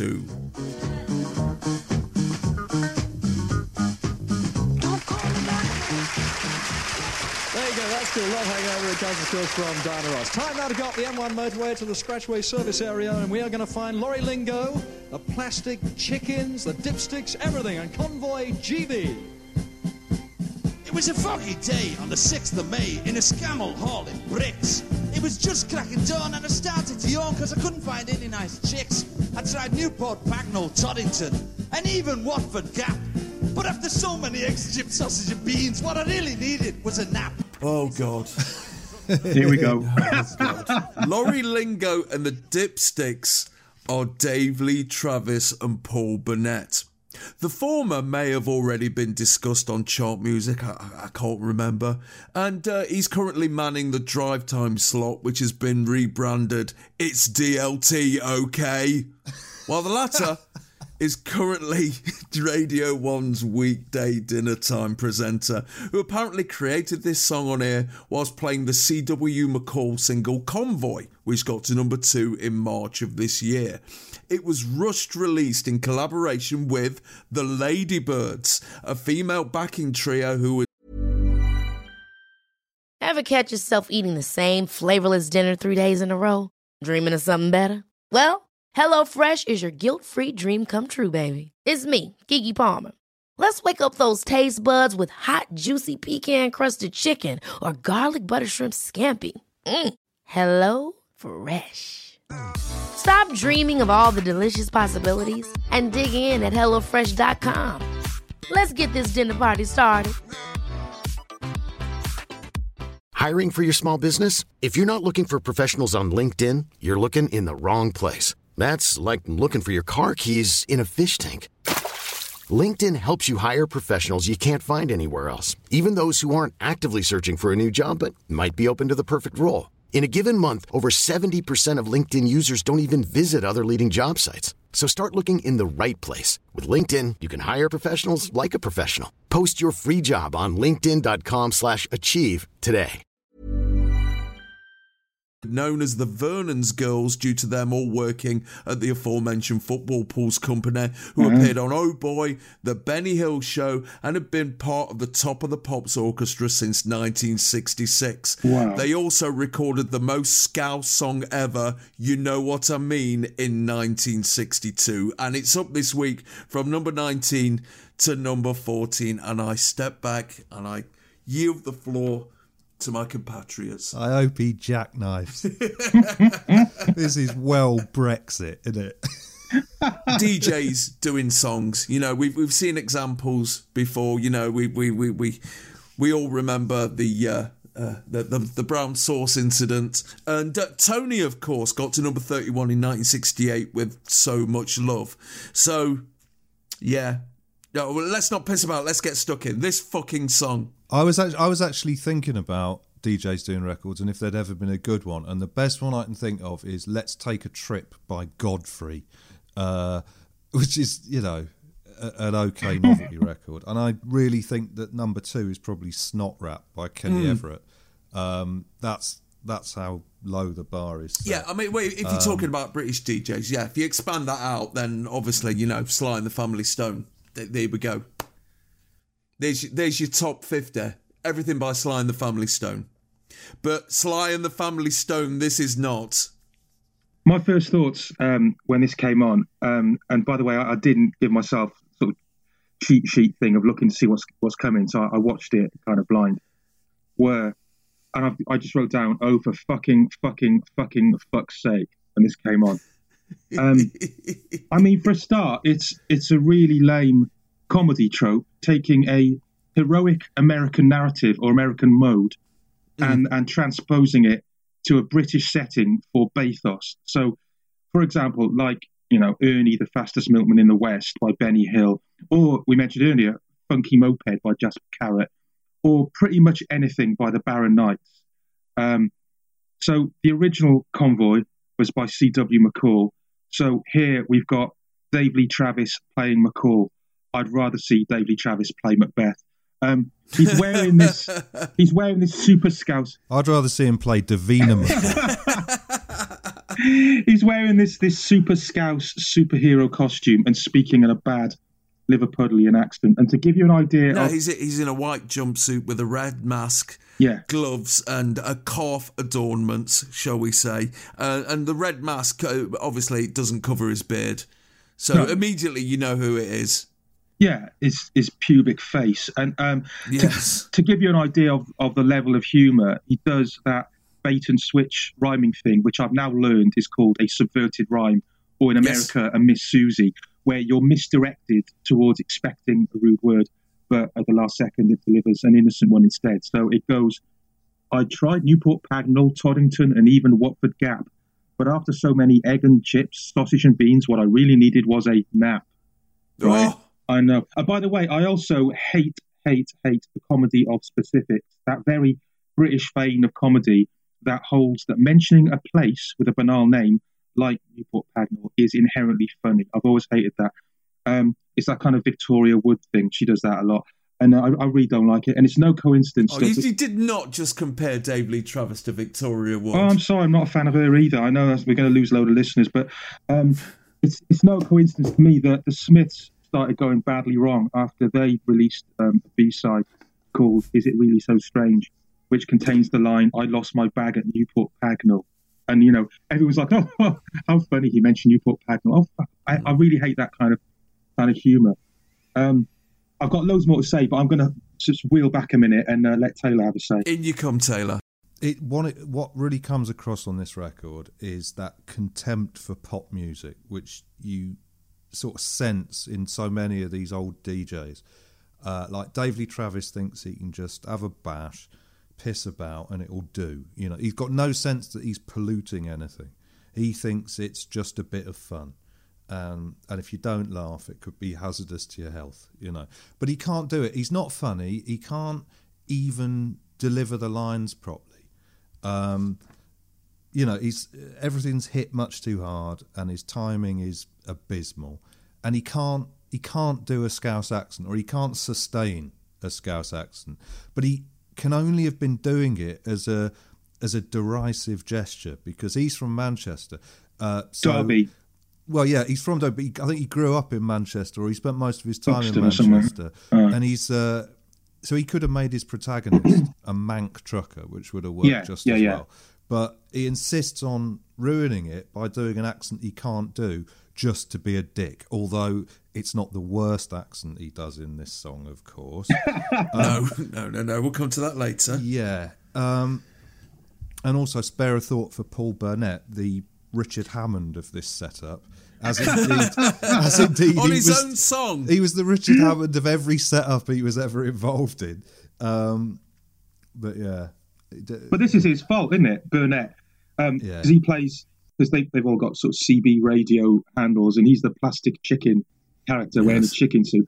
This is his fault, because as you say, it started out as a skit parody on his Radio 1 show. So he's a DLT enabler. Yes. So, first of all, by the way, why is it Burnett? He's from Yorkshire. Surely it's Burnett.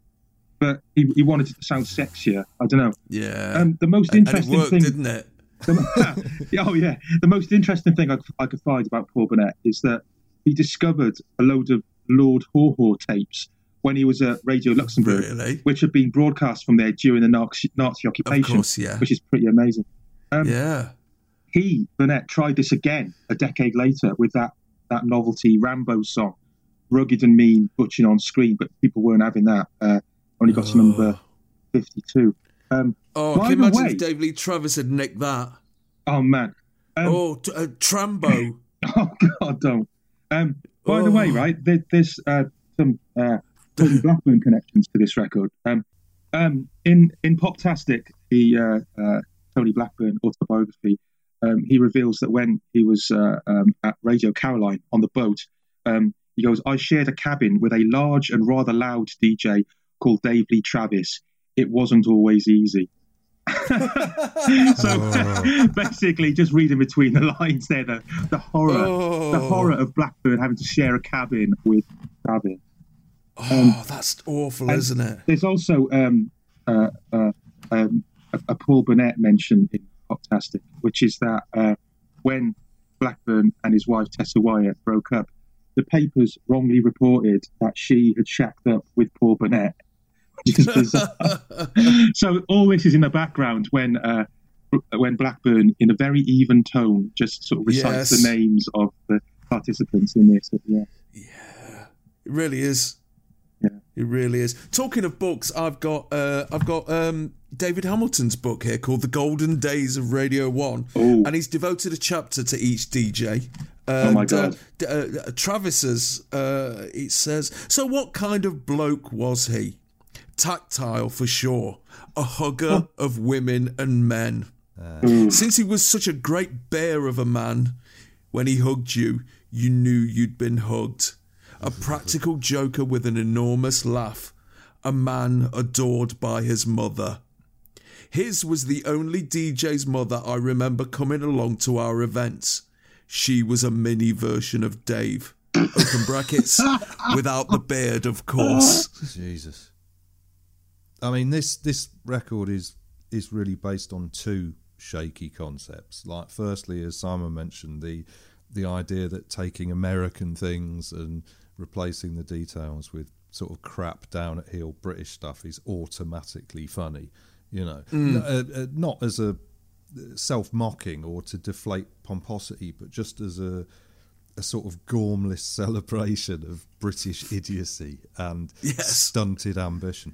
And the other thing it's based on is the idea that Dave Lee Travis is a funny and charming man, as opposed to a goat's arse that talks.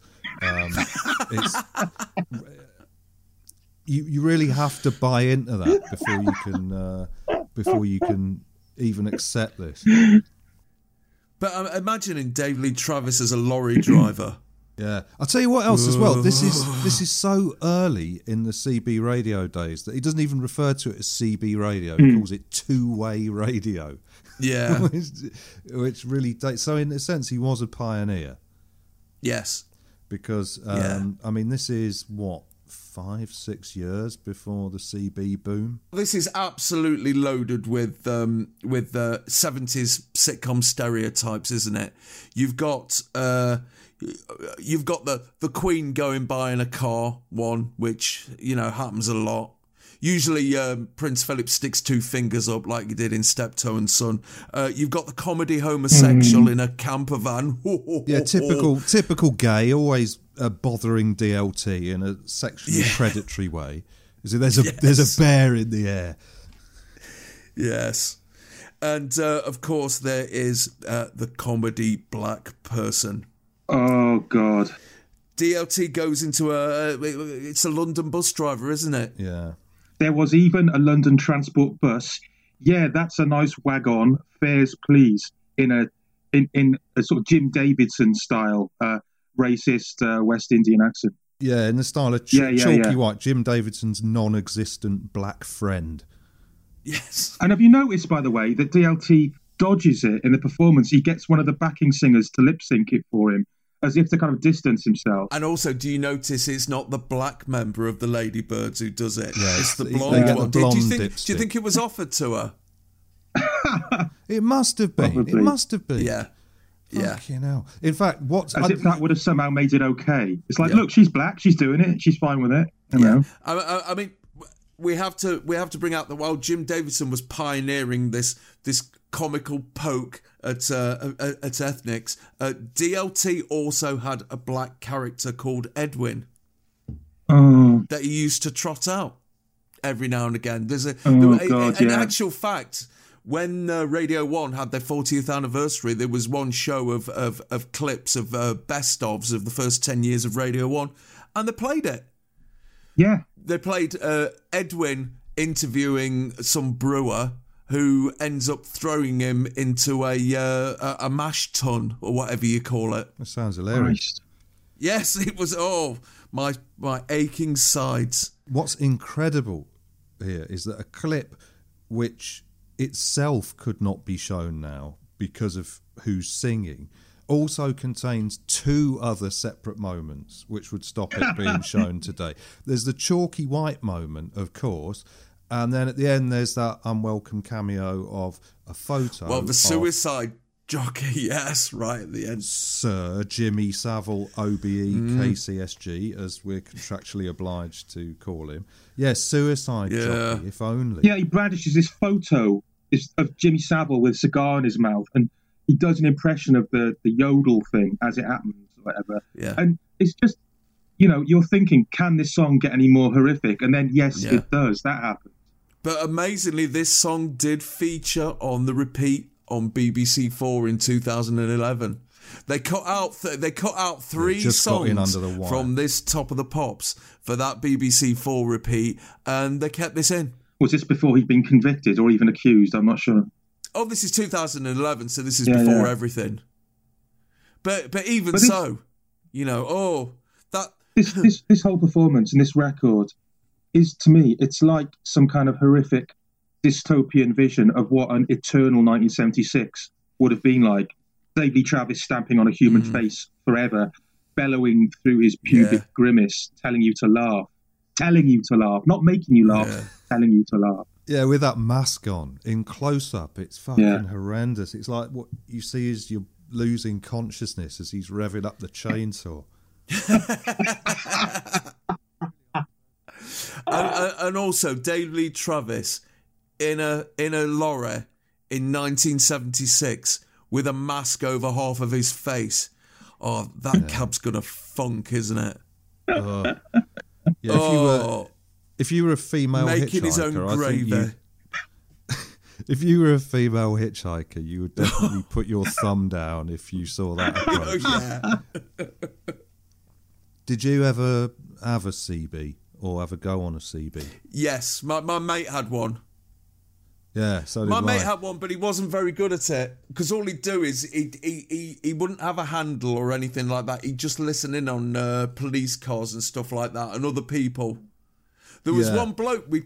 I went round his house one night. We're in his bedroom, but on the CB, and the only thing I can remember was following one bloke around.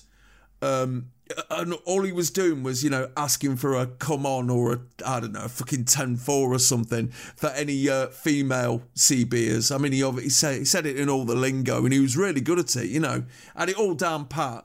But as soon as a woman came on, he'd say, "Have you got big piss flaps?" It's like the Sex Pistols in that thing where they go to America, some project. Yeah. And it's like, oh, okay, that wasn't really a big feature of the film Convoy, remember? It's weird how, in about 1981, wasn't it? I think 81 might have been the high point of CB as a kind of cultural moment. Well, it's when it got legalised. Yeah. That was when it got really big. Right. That year. Yeah. And I remember, like these days on market stalls, you get those really shit T-shirts that say things like, I Facebooked your mum, or something like that. It was like that. I remember there's this market called Bessemer Road Market in Cardiff, where there were just all these badges that said something like, 10-4, good buddy, and stuff like that. It was either that or ones that said, I shot JR. Those were the two things at the time. Yeah, and have you got big piss you're right. This is years before that happened. So, yeah. Big selling T-shirt at the time. My mate's dad had a CB, and it was right when they were legalised. And I used to go around and stare at it in awe. He was a plasterer, so he was richer than the rest of the street, and spent that money freely and conspicuously. So any sort of modish gadget would turn up there, right? And this is where I saw E.T. 2 months before it was in the cinema on a pirate video. It was, Yorkshire Terriers and a velveteen sofa. His handle was plasterboard.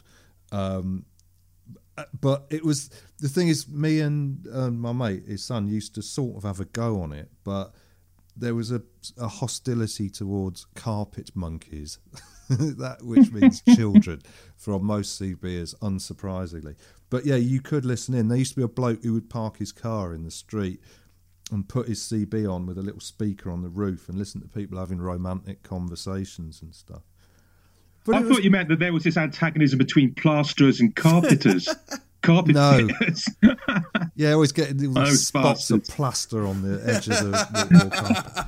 No, but it was shit, really, wasn't it? It was like the radio days of the internet. It was like this idea of being able to... It seemed really exciting that you could converse with idiots that you didn't know, as long as they were nearby. It was like on a telephone, but more primitive. And that was I suppose the convoy thing. The convoy thing would be the equivalent of like flash mobs on the internet, wouldn't it? When that was a thing. Yeah, but the point is, there was never a convoy. Not in this country, no. No, it's just a bunch of people coming to the slow realisation that there's nothing to say. Yeah. There's nothing at all to say. No one out there. No, yeah. It's like... You really are alone. It's meant to make you feel less alone. It makes you feel more alone. Yeah. It's a bit like podcasting then, isn't it?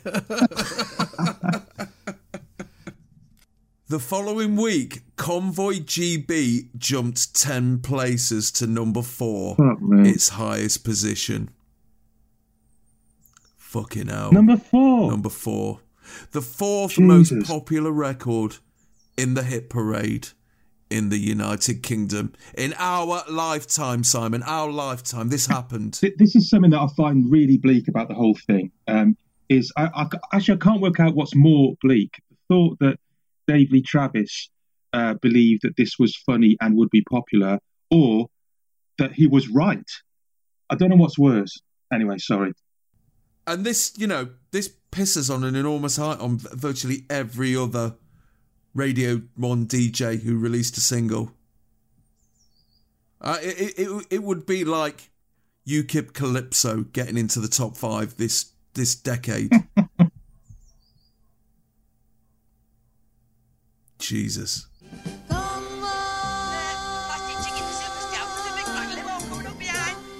What about it, our kid? But it's got a flag on the front and a funny number plate, HRH1. Ooh, Macy sakes, good buddy, you better give her the front door and wave her online. Okay, Super Scouts, I'm waving her on. She's waving back.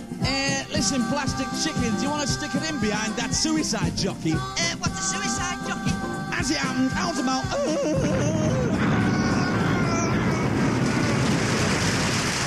Okay, that's the sound of Convoy GB. Laurie Lingo and the Dipsticks, better known as Dave Lee Travis and Paul Burnett at number 14. And at number 13, it's Eric Carmen, All By Myself. When I was young, I never needed anyone. And making love was just for fun. Those days are gone.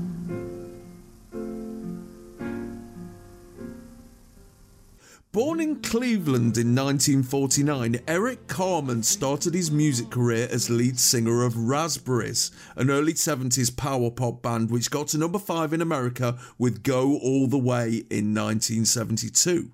After the band split up in 1975, Carmen launched a solo career, and this is his debut single, which got to number 2 in America and is up this week from number 20 to number 13. It's also unashamedly based on Rachmaninoff's Piano Concerto No. 2, which was under the public domain in the US, but not anywhere else. But Eric doesn't know that yet.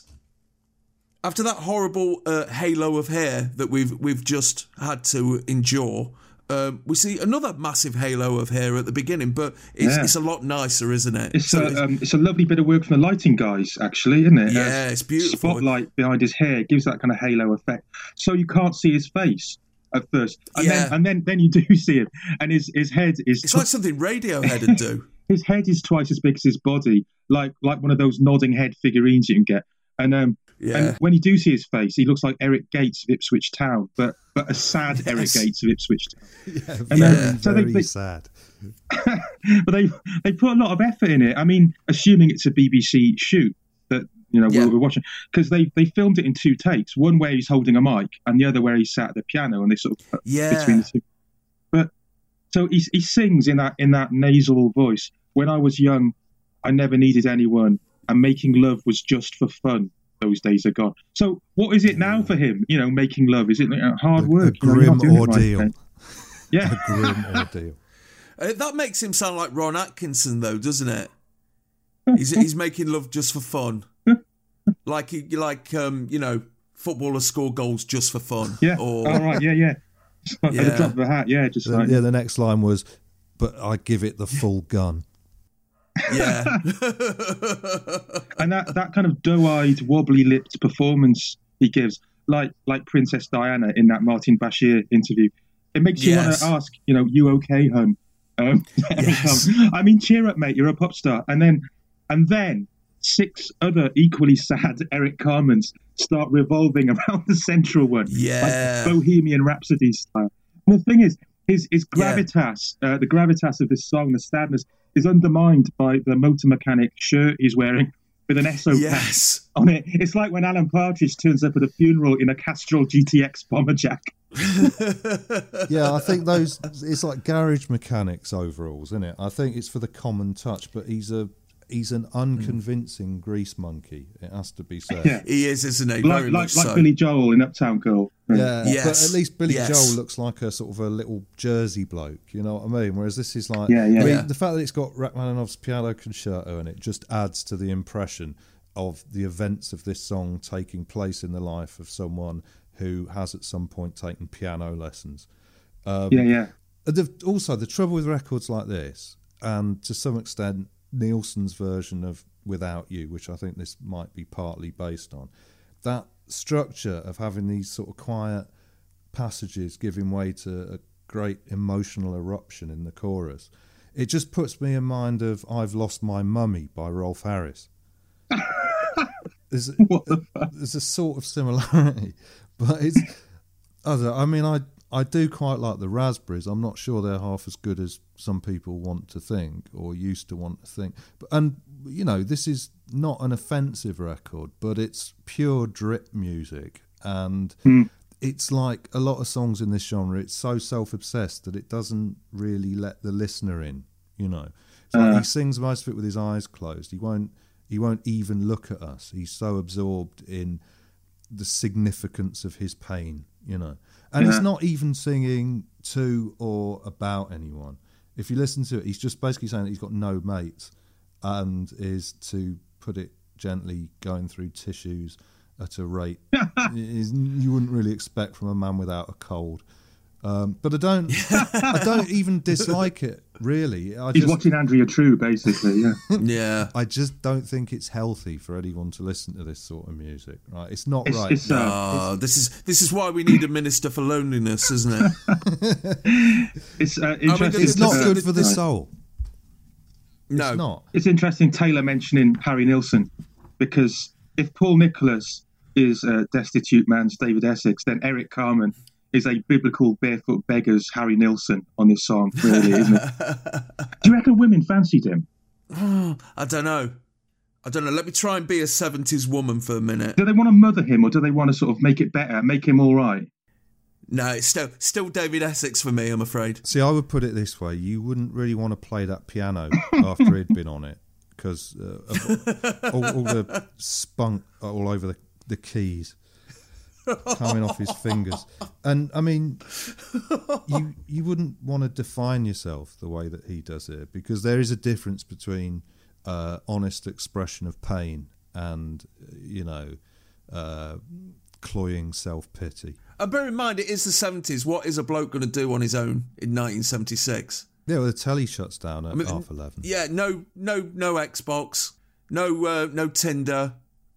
I do understand why he's feeling a bit sorry for himself, because it's like, oh shit, I'm on my own, and the telly's going to switch off soon. It's just fuck my life. It's just that sense that all of this, the entire expression of his loneliness and sadness is entirely for the benefit of any passing women. Comes across so strongly. This whole genre of music was huge at the time, though, wasn't it? It's kind of really wet, depressive, piano-based singer-songwriting stuff. Yeah. Gilbert O'Sullivan as well, obviously. I mean, Nilsson's a class above, I suppose. One of my mates, she went, back in the 90s, she went to a wedding, and the groom's widowed mother insisted on having the first dance with him. Uh-huh. And it was to this. Jeez. Exactly, yeah. That must have been fun. Yeah, imagine the bridesmaid would have been, what was her name? Cheryl Vernon from Wedding Bell Blues video. Really would fit in. So the following week, All By Myself nudged up one place to number 12, its highest position. The follow-up, Never Gonna Fall in Love Again. Oh, he's a fucking one-man Facebook thread, isn't he, this bloke? Was also nicked from Rachmaninoff, but failed to chart here. All By Myself was taken to number 6 in September of 2004 by Celine Dion, by which time Eric had given up 12% of royalties from the song to Rachmaninoff's estate.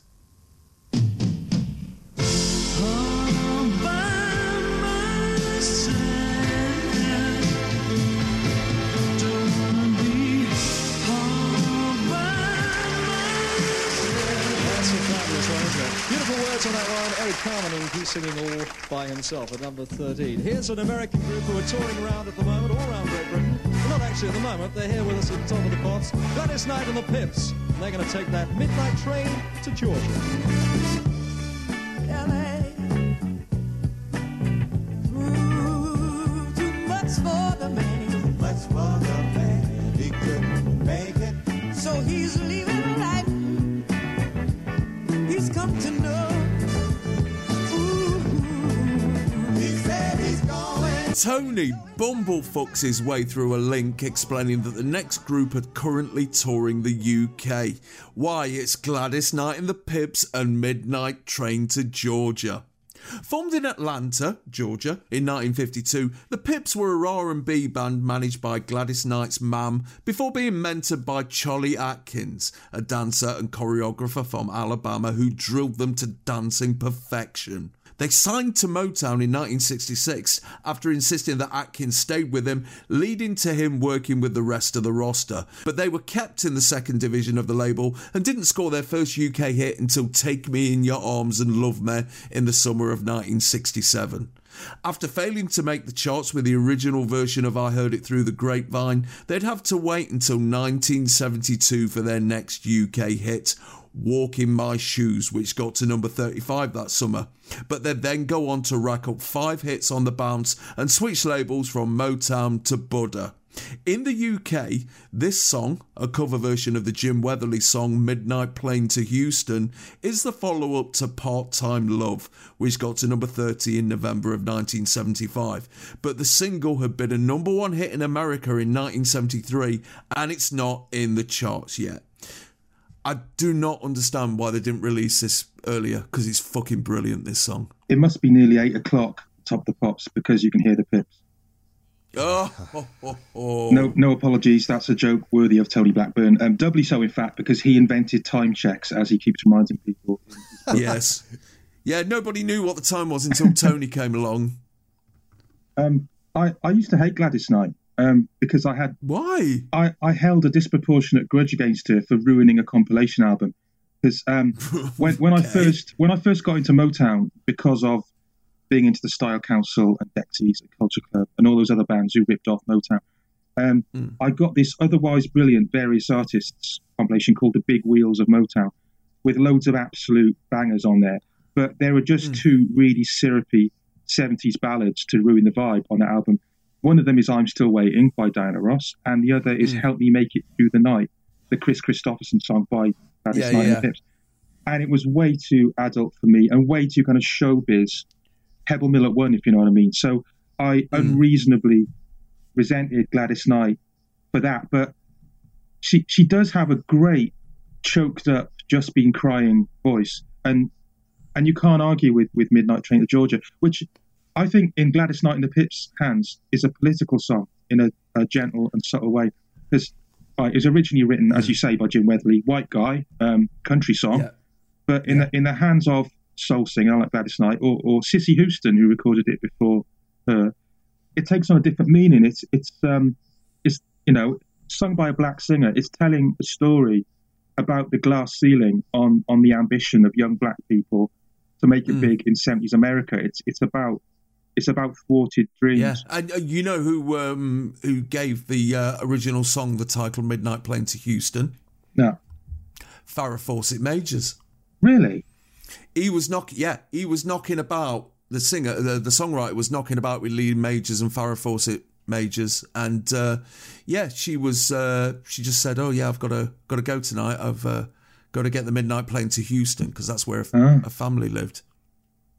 What's interesting is the way that the backing singers, the Pips, they advance the narrative with their lines.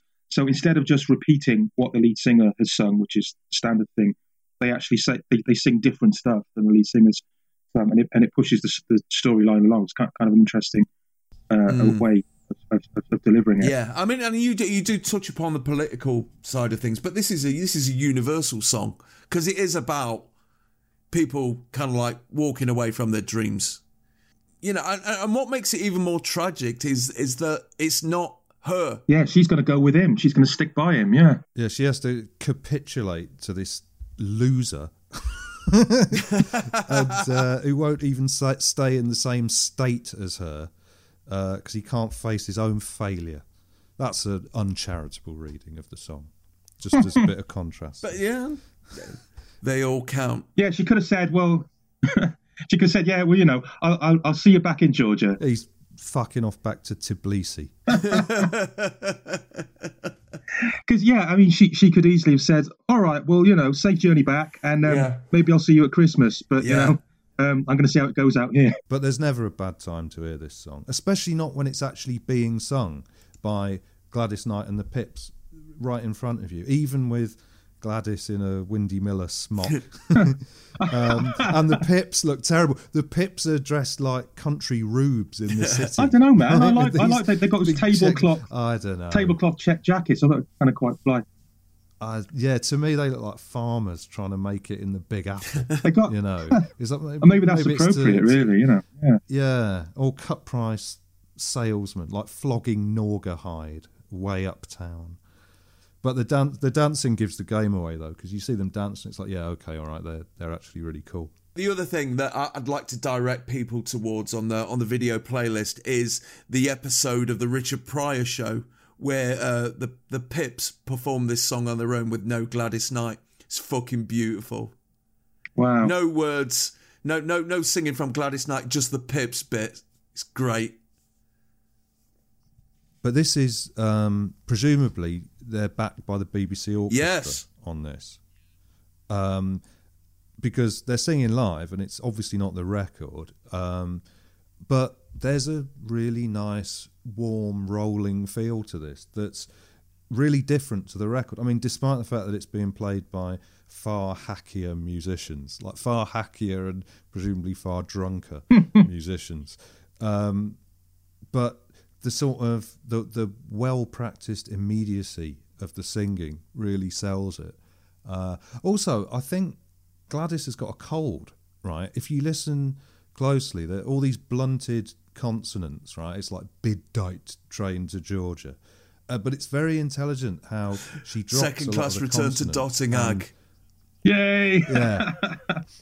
She allows her voice to crack over a lot of the consonants in this song. If you listen, it's really smart. A really sort of someone who goes out and sings every night and knows how to do this. Oh, I've got a bit of a cold.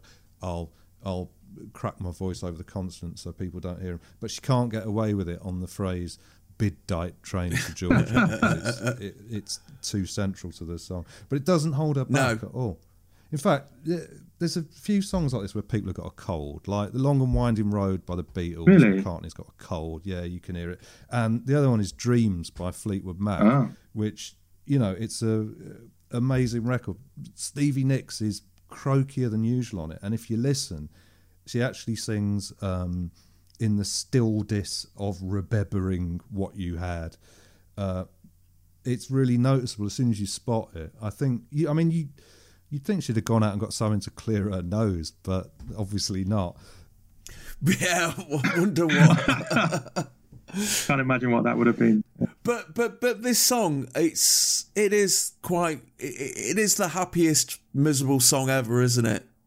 And it's because it's seen from the woman's perspective. I mean, her bloke is, if he was singing this song, it's like, oh fucking hell, I've got to go back to the fucking shithole I've just come from and look everyone in the face, and they're all going to take the piss out of me for thinking I was summat.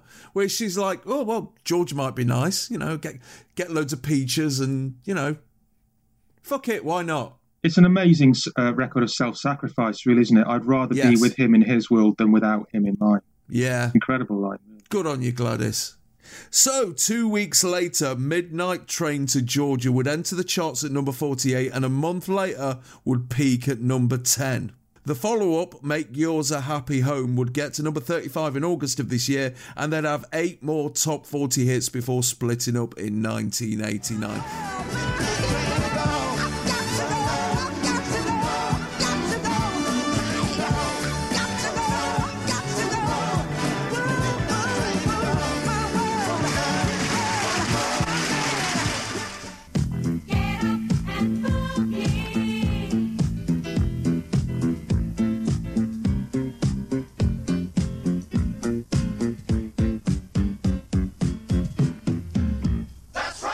Formed in Munich in 1974, Silver Convention were a production duo consisting of a Yugoslavian arranger called Sylvester Levay and a German protest singer of the 60s called Michael Kunz. They had their first hit in May of 1975 with Save Me, and this is the follow-up to Fly Robin Fly, which got to number 28 in November of 1975, and it's up this week from number 10 to number 9. For some reason, the BBC can't get hold of any footage of the group, so they've gone for playing a selection of old black and white cartoons whistle test style. There's also no introduction on this because we've taken it from the UK Gold version and it came after a commercial break, so I hate it when that happens. Imagine what Tony could have said about this. You've got to try pretty hard to find a disco record from this era that I don't like, but Get Up and Boogie is one. It sounds cursory and impassive and functional, not even in a good way. It tells you to get up and boogie, but it doesn't make you want to get up and boogie. Part of the problem is that all the bass is rolled off because it's 1970s telly. And without the heavy bass, there's not much reason for this record to exist anyway, because it's just a 4 on the floor with a bass pulse, with the same musical and lyrical phrase going round and round and round. And when you're dealing with that kind of minimalism, everything has to balance, or it just sounds silly. Now, obviously, this record is quite silly anyway, and not very good. But the point is, it's a pure dance record. There's nothing else to it at all. So it has to be right on that basic level, which means an earth-pounding bass. And as soon as you take it off, it's just intensely boring. And the animation traumatised my cat.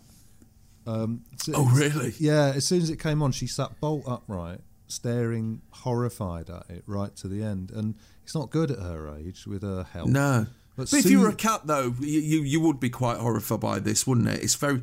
Well, considering what's going on in the animation, yeah. Well, let's go through it, shall we? Scene by scene, we have a snake dancing to a cat playing the piano.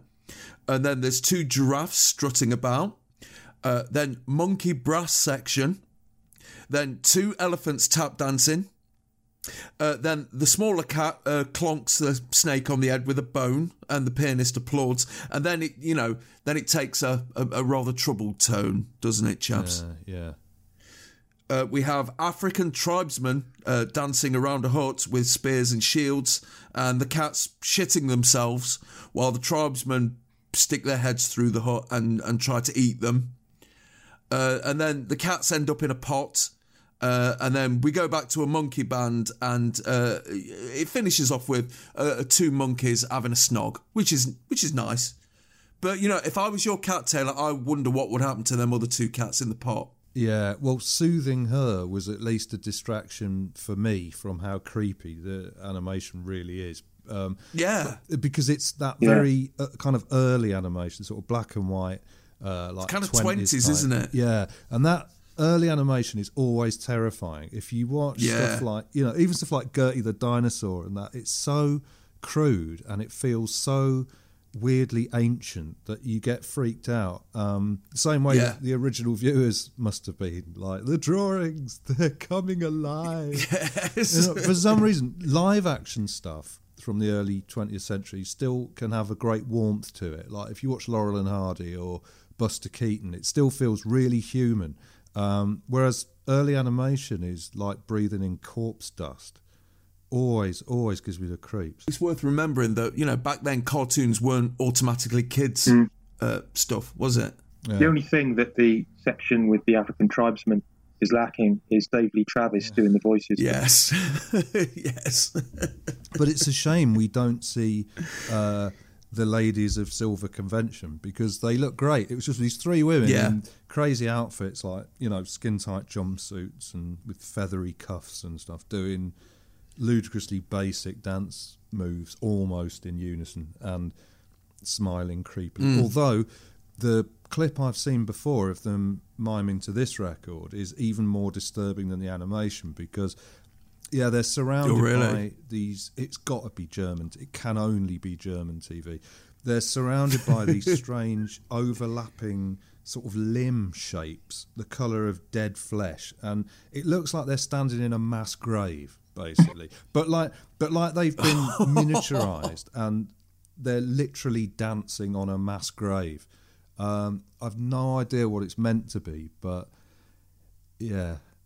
I mean, this cartoon clip, presumably it wasn't sent to the BBC by Silver Convention's record company saying, "Oh, we think you should play this alongside the song." So it must have been chosen by someone at the Beat. I mean, what, Robin Nash or somebody thought, right, that's what we'll show. Yeah. What a weird decision to make. Well, they just went, oh, look, it's loads of animals and people dancing. I mean, its position on the show is just weird in itself, given that there's not one but 2 Pants People routines. So already you've got 2 songs where there's no performer in the flesh. So, really, I mean, couldn't they have just? I don't know why. I don't get why it's there. Yeah, well, I mean, obviously, as we said, the BBC have got form in this sort of thing because they were doing it for Whistle Test since the early 70s. And, you know, it wouldn't surprise me if this was, if they just lifted this from a previous thing that played on Whistle Test. There doesn't seem to be, exact syncing of anything. Yeah, no, not at all. It's not cut to the beat at all, is it? No. But then again, you know, this is kind of like, this is demonstrating that, you know, disco's already being seen as this throwaway thing and you could put anything to it and it won't matter. Yeah. But, in the case of this record, that's pretty much accurate because it is fairly crap. I didn't like Fly Robin Fly either myself. No, me neither. And I love this kind of stuff.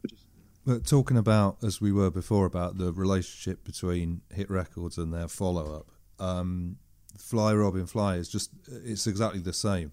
It's basically this record, but it's got a minor chord in it. That's the only difference. And slightly different lyrics. And it's got an instrumental break that is like the theme from a daytime magazine program. But it's the same concept of just the same sort of banal phrase repeated an absurd number of times. It's like an early Andy Warhol painting in music. But yeah, it's no better than this. So the following week, Get Up and Boo get nudged up 2 places to number 7, its highest position. The follow-up, Tiger Bay, was immediately released a week later but would only get to number 41. But they'd have one more hit in February 1977 with Everybody's Talking 'Bout Love. There you go, that's the song of Silver Convention number 9 this week, and it's called Get Up and Boogie. Here's one of my favourite Four Seasons records called Silver Star, and to dance to it, the lovely Pan's People Ball.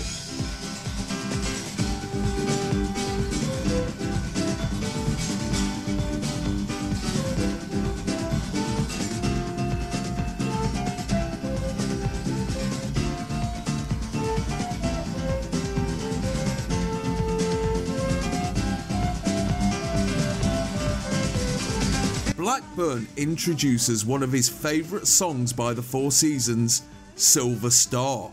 Formed in New Jersey in 1956 as the Four Lovers, and then changing their name in tribute to the local bowling alley 4 years later, the Four Seasons first bothered the chart in late 1962 when Sherry Baby got to number 8. After 10 top 40 hits and 3 top 10 placings, they finally landed their first number 1 when Oh What a Night got to the top for 2 weeks in February of 1976. This is the follow-up to that and the first cut from the new LP Who Loves Ya. It's up this week from number 27 to number 16, and it's the second of a double shift for Pan's People. However, what Tony has failed to mention is that this is the last ever appearance by Pan's People. Earlier this year, the last original member, Ruth Pearson, had decided to retire as she was about to turn 30, and Flick Colby and the Top of the Pops production team were keen to start with a new mixed gender troupe. However, auditions for a replacement were conducted without the knowledge of the BBC, who were well dischuffed, and it led to the newest member of Pan's People, Lee Ward, leaving earlier this month, claiming, quote, "It's a big mistake. Men rush home to watch sexy ladies. They do not want to see other men." Yeah, once again, lesbians pushed out of the equation. I mean, this is the snuffing out of the dying embers of Top of the Pops' golden age, isn't it? Yeah. I mean, it's already the golden age, which I consider to be 1972 to 1974. But this is the definite end, isn't it? At least Pan's People are going out with a very typical performance. You know, they've got the long, unkempt tinsel pubes. Well, you know, it was the 70s, and yeah, they're wearing they've got a silver star over their crotches with a bit of well, tinsel. It's very literal. It's very literal with the silver stars on their heads, and Pan's People were nothing if not literal. One of them does a twirl on a podium, nearly falls over, which I like, which shows you the kind of time pressure they were always working under. And one of them That was Ruth who got a spot on her own, which was nice. Oh, was it? Because there's that. Hang on, there's the bit where one of them, who I thought was Cherry Gillespie, absolutely works her arse off during the slow bit in her tassel jumpsuit. Yeah, and I hope she got paid extra for that. But yeah, I mean, we can talk about the song, but yeah, we'll put that to one side for the minute. So it's all about the people of Pan. Yeah. As if to make up for the missed opportunity of their previous routine on this programme, the very first shot is of a Pans person opening the white sheet wrapped around her to reveal that she's almost totally naked, which is as good a way as any to go out, I suppose. Yeah. But it's an interesting outfit because with the loincloth and the pointy thing on the head and the arms spread out wide and the prominent ribs, but also with the nipple glitter and the sparkly tassel dangling from the crotch, it's like an almost perfect cross between the crucified Christ and an exotic dancer in a port city somewhere. It's like at any minute Tony Blackburn's going to pierce a hole in her side with a spear and she's going to start firing ping pong balls out of it. But it's noticeably better. It's noticeably better than most Pans People routines in terms of the actual dancing. And I don't know whether that's by chance or whether Flick was pulling out all the stops for the big. Yeah, because there's a lot of special effects here, isn't there? There's lots of overlays and green screen nonsense going on. They're going out with a bang, aren't they? They're going supernova, if you will. And Ruth's solo spot in the middle actually looks like proper dancing. Which, yes, I mean, not that I know fucking anything about dancing, but I do know that a lot of the time what Pans People are doing isn't really proper dancing. And this is. She's really expressive and, like something that she's actually worked on. And you can tell because it's great. The only thing that would make this even better would be if they just basically zoomed in on one of the star crotches and it exploded and created a black hole and sucked everything into it. What a way to go that would be. Surely that wasn't beyond the budget of the BBC special effects department at this time. You know what I mean? They were doing Doctor Who at this time. They could have done it. What a missed opportunity that they couldn't all transform into Ruby Flipper right there and then. Like Doctor Who, yeah, exactly. Yeah. Oh, regenerate. Yeah. Yes. Thank you. That's the word I was looking for. Thank you, Taylor. Yeah. It's a horrific thought. It is. But the song, Silver Star, I fucking hate it. I wasn't really listening. Yeah, I mean, I love a bit of Four Seasons of Frankie Valli. I mean, who doesn't love a bit of Frankie Valli? But, this is not one of their best. This is their kind of AOR country disco period. And it's not even... This is probably one of the crappiest follow-ups to a brilliant number one ever. Well, yeah. And it's not even Frankie Valli on vocals. It's the drummer, Gary Polchi, sang lead on this. Because Frankie Valli was losing his hearing due to otosclerosis. Yeah. I'd be ringing up Pete Strut and demanding that this Four Seasons got sent back. I'm just thinking about the over sexiness of this routine. Yeah, you can't go away from it, can you, Taylor? Yeah, I've been thinking quite a lot about it. But I don't know if this is just me projecting onto the past, but it's like there's two ways you could look at this. One is a bunch of poor exploited women suffering from a bad case of false consciousness or Stockholm syndrome, flaunting themselves for an audience of wanking patriarchs. Or two, some beautiful dancers expressing themselves within the slightly restrictive limits of the programme they're working on and the era they're living in. You never get the sense of Pans People doing it as anything other than people having a really good time doing what they enjoy, which is why, however sleazy the DJ intros and outros might get, you never get a bad feeling from them. You never get a sense that they're pandering to anything. Do you know what I mean? Although they sort of are in a way, that you never get the sense that they're pandering to anything unpleasant. Top of the Pops of this era without Pans People is unthinkable. Yeah, and this is actually a really nice and slightly emotional farewell for them, who, of course, I mean, they get no official send-off. They just disappear. And that's so wrong, man. They should have made such a big deal about they that. They just disappear and they're never spoken of again, you know, like they're totally disposable, as opposed to these completely uncreative, inarticulate, unfunny, blockhead DJs who seem to think they're fucking superstars. And that tells you far more about 1970s sexism than this dance routine ever could. They should at least have been gathered round Tony Blackburn at the end of the show, all waving goodbye or something. Yeah, it's goodbye, Pans people. Hello, Ruby Flipper. Don't get comfortable. Yes. Yeah. So the following week, Silver Star jumped up 10 places to number 6 and would get as high as number 3. The follow-up, a cover of We Can Work It Out from the soundtrack All This and World War II, would only get to number 34, and it was a series of diminishing returns until they split up in the mid-80s. The following week, the new troupe, Ruby Flipper, made their debut, featuring former Pans persons Cherry Gillespie and Sumen Heinik, and were managed by Ruth Pearson. Oh, Ruth got kicked upstairs. That's nice. Yeah, it's like a football manager. Your playing career's over and... Yeah.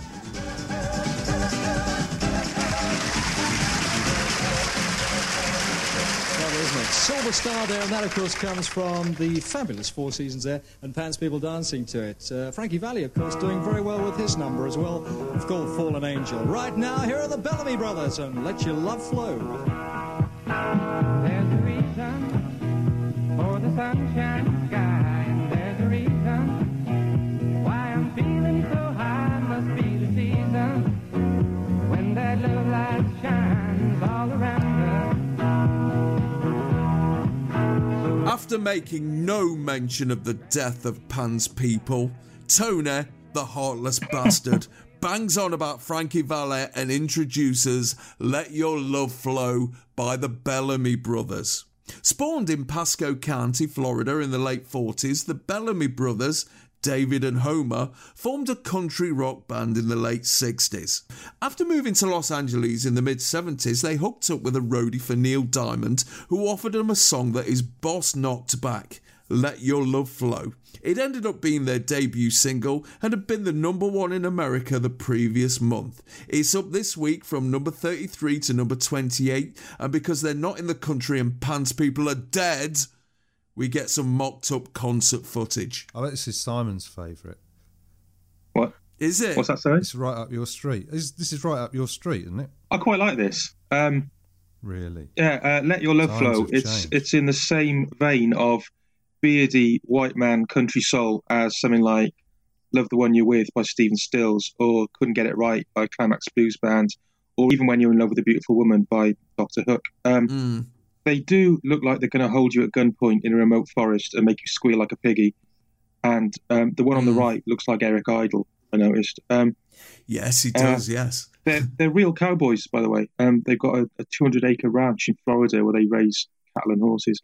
And they now, they both now look like the old guy, stranger at the end of The Big Lebowski, played by Sam Elliott, who starts chatting to the dude at the bar in the bowling alley and asks the bartender for some of that good sarsaparilla. That's what they look like. Is this doing anything for you, Taylor, at all? No. The trouble with this marriage of country music and middle-of-the-road FM rock, it seemed to work when people came from one side or the other into the middle, right? Like country acts that went for mainstream radio hits or soft rock bands that went country. Sometimes you ended up with a good record, but bands who just appeared already playing that hybrid are almost always terrible. And the thing about this record is it's almost perfectly generic. It's almost flawlessly generic, like a denim egg. But I can't get into it. I wonder what it was that made the lanky one think he was so special that he didn't have to grow any facial hair. Yeah. He's completely clean shaven. What's it? I mean, I don't know. He's let the side down there, hasn't he? I mean, this to me sounds like a 3-minute advert for jeans. Yeah. Yeah, and also the fact that it's like an American clip. Like when I was a kid, this would have looked like it was being beamed in from the moon. right? Yeah. It's that smeary, standards converted NTSC look to it. Yeah. As well as this completely foreign music. Yeah, and it just leaves me with a slightly queasy feeling. You know? Yeah, they're just in a box, aren't they? Yeah. And get next to some cactuses or something. You know, show us a bit of America. Yeah, well, they're from Florida, aren't they? It's the South, but it's also far enough off to the side that it's a little bit different. Yeah. And they really were brothers, weren't they? Yeah, yeah. Yes. It's not like the Walker brothers. Though. They really were brothers, which is funny because, you know, they look about as similar as chops and cheese. They're not. There's nothing. They've actually converged now. If you look at photos of them now, they've both got grey handlebar moustaches, and they both live on this ranch, which has got over the gateway, like, you know, South Fork in Dallas. You know, you drive through and it's got a massive thing in wooden letters, like hanging down wooden letters, saying Bellamy Brothers Ranch. So yeah, they're really sort of trading off the name, off their like 3 hits that they had. Of course, the one of the other ones being when those classic country double entendres. If I said you had a beautiful body, would you hold it against? Yeah. Fuck. So the following week, Let Your Love Flow moved up 8 places to number 20 and would eventually get to number 7. The follow-up, Satin Sheets, would only get to number 43 in August of this year, but they get to number 3 in September of 1979 with If I Said You Had a Beautiful Body. No, fuck off. Get away from me now, you dirty bastard. In 2008, thanks to that Barclaycard advert where that bloke leaves work on a water slide, Let Your Love Flow got back in the charts, peaking at number 21. Oh, imagine them two in satin sheets, man. Oh. You have to pick a lot of hairs out of those satin sheets afterwards. And you'll know what I mean. It's the season. There it is, that's the big number 28 sound now. The Bellamy Brothers and Let Your Love Flow. And we're going to go up there right to the number 1 slot right now on Top of the Pops. I don't believe it. I think they're there for life. Brotherhood of Man and Saviour, Kisses for me. Though it hurts to go away, it's impossible to stay. But there's one thing I must say before I go. I love you. I love you. You know, I'll be thinking of you in most everything I do. Blackburn makes the doom-laden suggestion that the next song could be number 1 forever. Save All Your Kisses for Me by the Brotherhood of Man. Formed in 1969 by songwriter Tony Hillier, Brotherhood of Man were a rotating collective of session singers who had a number 10 hit with United We Stand and a number 22 hit with Where Are You Going To, My Love in 1970. After being dropped by their label in 1972, Hillier settled on a permanent lineup which failed to score a hit in the UK but became popular in Europe, where they toured extensively throughout the mid-70s. In 1976, Hillier decided to try to put the band over in the UK by entering them in the Song for Europe competition with a tune he'd written with the male members of the band, Save All Your Kisses for Me, which beat the band Coco and Cheryl Baker by 2 points. The single entered the charts as the highest new entry in mid-March of this year, knocked I Love to Love by Tina Charles off the top spot the week before the Eurovision Song Contest, and then it battered the rest of Europe, breaking the record for highest average vote, which still stands today. This is its 6th week at number 1. Telly, you can stay out of this because, you know, after all, you're only 3. Simon, you're the same age as me. Eurovision Song Contest in 1976. Did it mean anything to you? Did you feel a swell in your chest of pride? No, I didn't watch it. I didn't really get into Eurovision until probably like 78. I do remember this being number 1, though, and it feeling like it was going to be forever, as Tony Blackburn says. To the extent that, I mean, I don't think I saw this episode of Top of the Pops. Apart from anything else, because a lot of the time we didn't have a telly, and I'm not sort of getting out the world's smallest violin here, but quite often our telly was a rental one from like Radio Rentals or Rediffusion or whatever, and it was getting repossessed if we hadn't. Oh man! But I certainly do remember seeing at least one episode where this was number 1, and Yeah, there's something really upsetting about their giant white bell-bottom trousers, and it's the way they're lifting up one knee at a time, as if they're letting out a fart in unison. It's like a rectal gas harmony. I mean, to me, that Eurovision Song Contest win was massively important because we're 8 years old, right? We missed World War II. We missed both World Wars, and we missed the 1966 World Cup. We're British. We've not won anything. All of a sudden, here come the Brotherhood of Man to win something for Britain. Christ. Yeah, that desperate. Flying the flag for that desperate. The originality of British music with their with their completely ingenious lineup of two couples.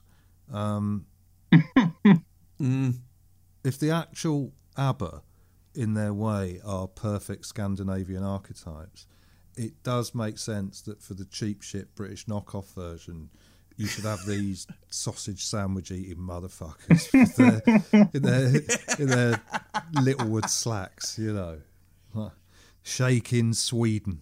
Well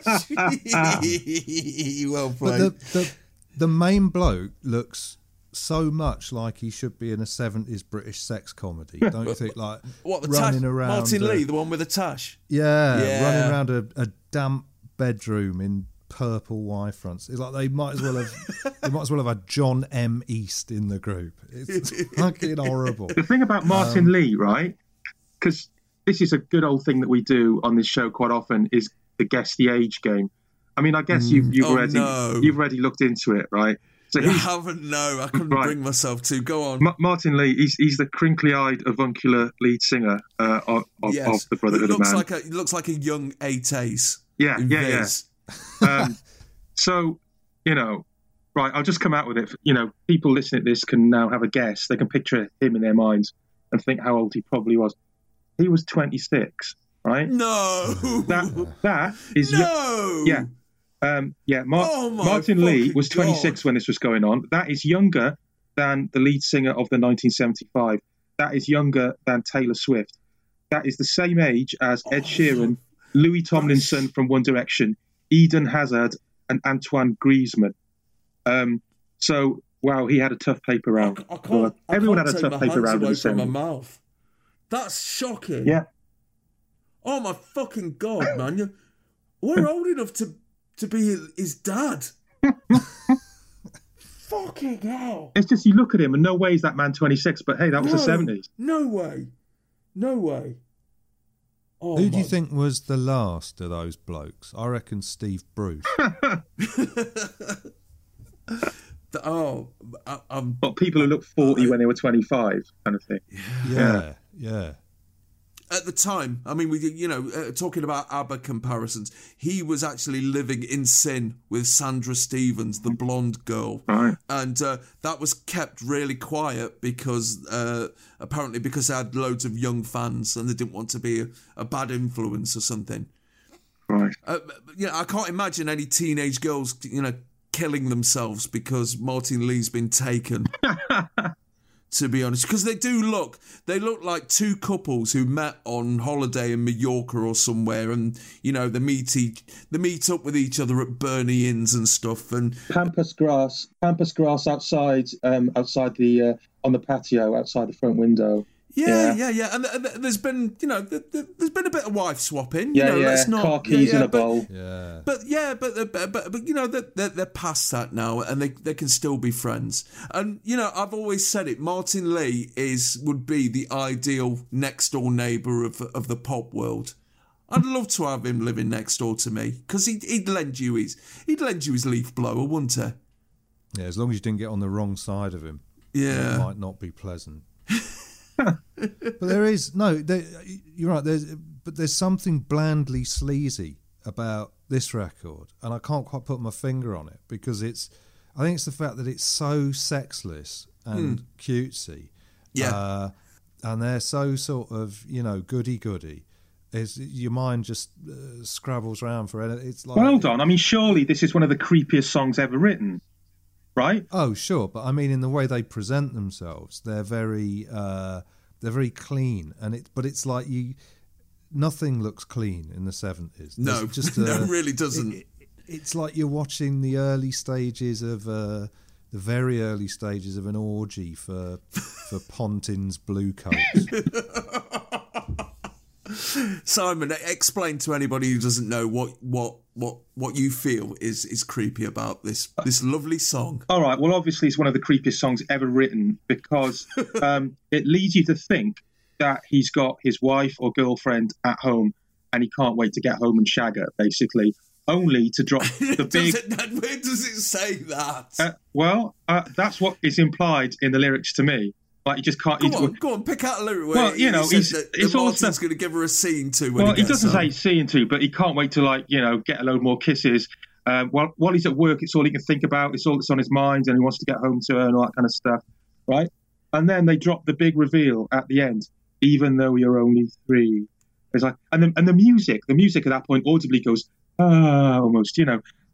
Dude, it's a bit Terry and June at the end, isn't it? And for me... And what's even better about it is the conclusion to their choreography, where as they do the big reveal, they actually all smile, fold their arms and step back as if to say, you weren't expecting that much, side. Right, and you thought it was X, but in fact it's Y, and we were pointlessly fucking with you, and you drew the logical conclusion from the information you were given. Yes. Yeah. And so it's us that are the sick perverts. But listen, right, for me, the fact that he's asking his 3-year-old daughter to save her kisses for him is gross enough in itself. I get creeped out by families where everything's too touchy-feely and huggy and kissy-kissy between the parents and the kids. There's none of that in my family. I tell you, it's brisk handshakes and a polite hello at best. And that's how I turned into the well-adjusted adult you see before you today. No, it gives me the creeps. The following week, Save All Your Kisses for Me dropped to number 2, knocked off the top spot by Fernando by ABBA, but it finished the year as the biggest selling single of 1976. Right. Oh, contemplate that for a moment. Right. The follow-up, My Sweet Rosalie, only got to number 30. Taylor, explain My Sweet Rosalie. I don't know this one, so I'm all ears here. Well, spoiler alert, they did exactly the same thing again. It was the same giving out of insufficient information followed by a big reveal at the end. It's exactly the same trick. You think it's about his girlfriend, but it's actually about a dog. I mean, no one can have trusted anything they said ever again after that. No. It's like they're just fucking with you all the time. Oh, we're Brotherhood of Man, we're playing tonight. Oh, all right, come in. No, we're playing Scrabble. Do you reckon, right, they just heard Lola by the Kinks and they thought, right, well, you know, Ray Davies has done that, like, is it a man or a woman thing?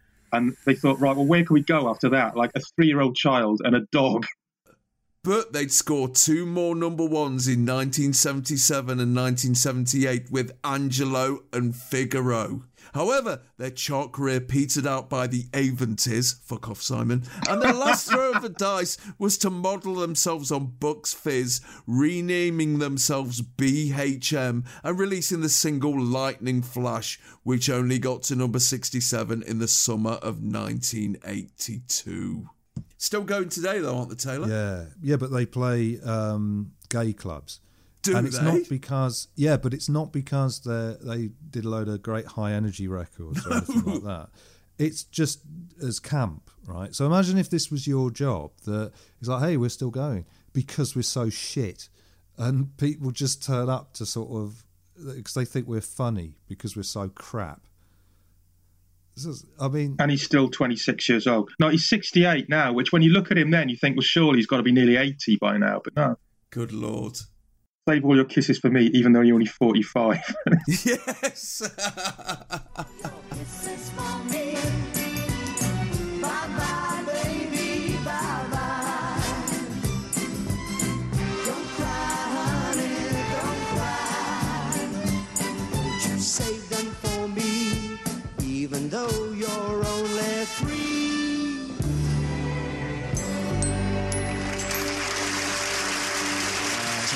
episode of Man Say the Kisses Me, the number one sound. What a shame we've run right out of time. Thanks very much for watching. Be back with us next week for another edition of Top of the Pops. See you then. Bye.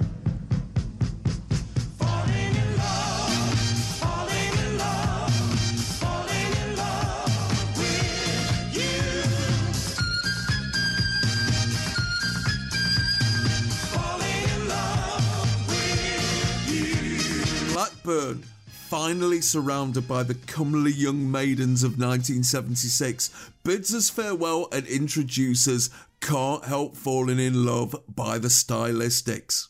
Formed in Philadelphia when members of the Monarchs and the Percussions merged in 1968, the Stylistics were signed to Avco Records in 1970, hooked up with producer Tom Bell, and notched up a run of chart hits in the US, including the original versions of You Are Everything and Stop, Look, Listen to Your Heart. It wasn't until 1972 when they started to make an impression in the UK when Betcha By Golly Wow got to number 13 in July of this year. But as their appeal waned in America, they went on a run of 11 top 40 hits over here, including a number one with I Can't Give You Anything in the summer of 1975. This song, a cover of the Elvis tune which got to number one for 4 weeks in the spring of 1962, is the follow-up to Funky Weekend, which got to number 10 in March of this year, and it's up this week from number 40 to number 20. Elvis songs, you kind of like you covered them at your peril, didn't you? Not many people went there, and they certainly didn't go covering an Elvis song in this way. Does it work? No, I mean, like any... No, it really doesn't, does it? Like any decent person would, I love the Stylistics. I love that twanging sitar-like guitar thing they do. I love Russell Tompkins Jr.'s falsetto. But this is a piece of crap. It does not need to exist, and it's for the best that on this episode we only get 45 seconds of it. Yeah, something of an anticlimax, isn't it? I mean, of all the Stylistics tracks it could have been, we find ourselves talking about this. It's horrible. It would just feel wrong. It's like the Stylistics come on and we have to spend 10 minutes slagging them off. It's like, no. Just let's just pretend this never happened. Good. The following... this is the shortest one ever, isn't it? The following week, Can't Help Falling in Love jumped 6 places to number 14 and would eventually get to number 4. The follow-up... I know. What was wrong with 1976, people? The follow-up, 16 Bars, got to number 7 in September of this year and would be their last top 10 hit.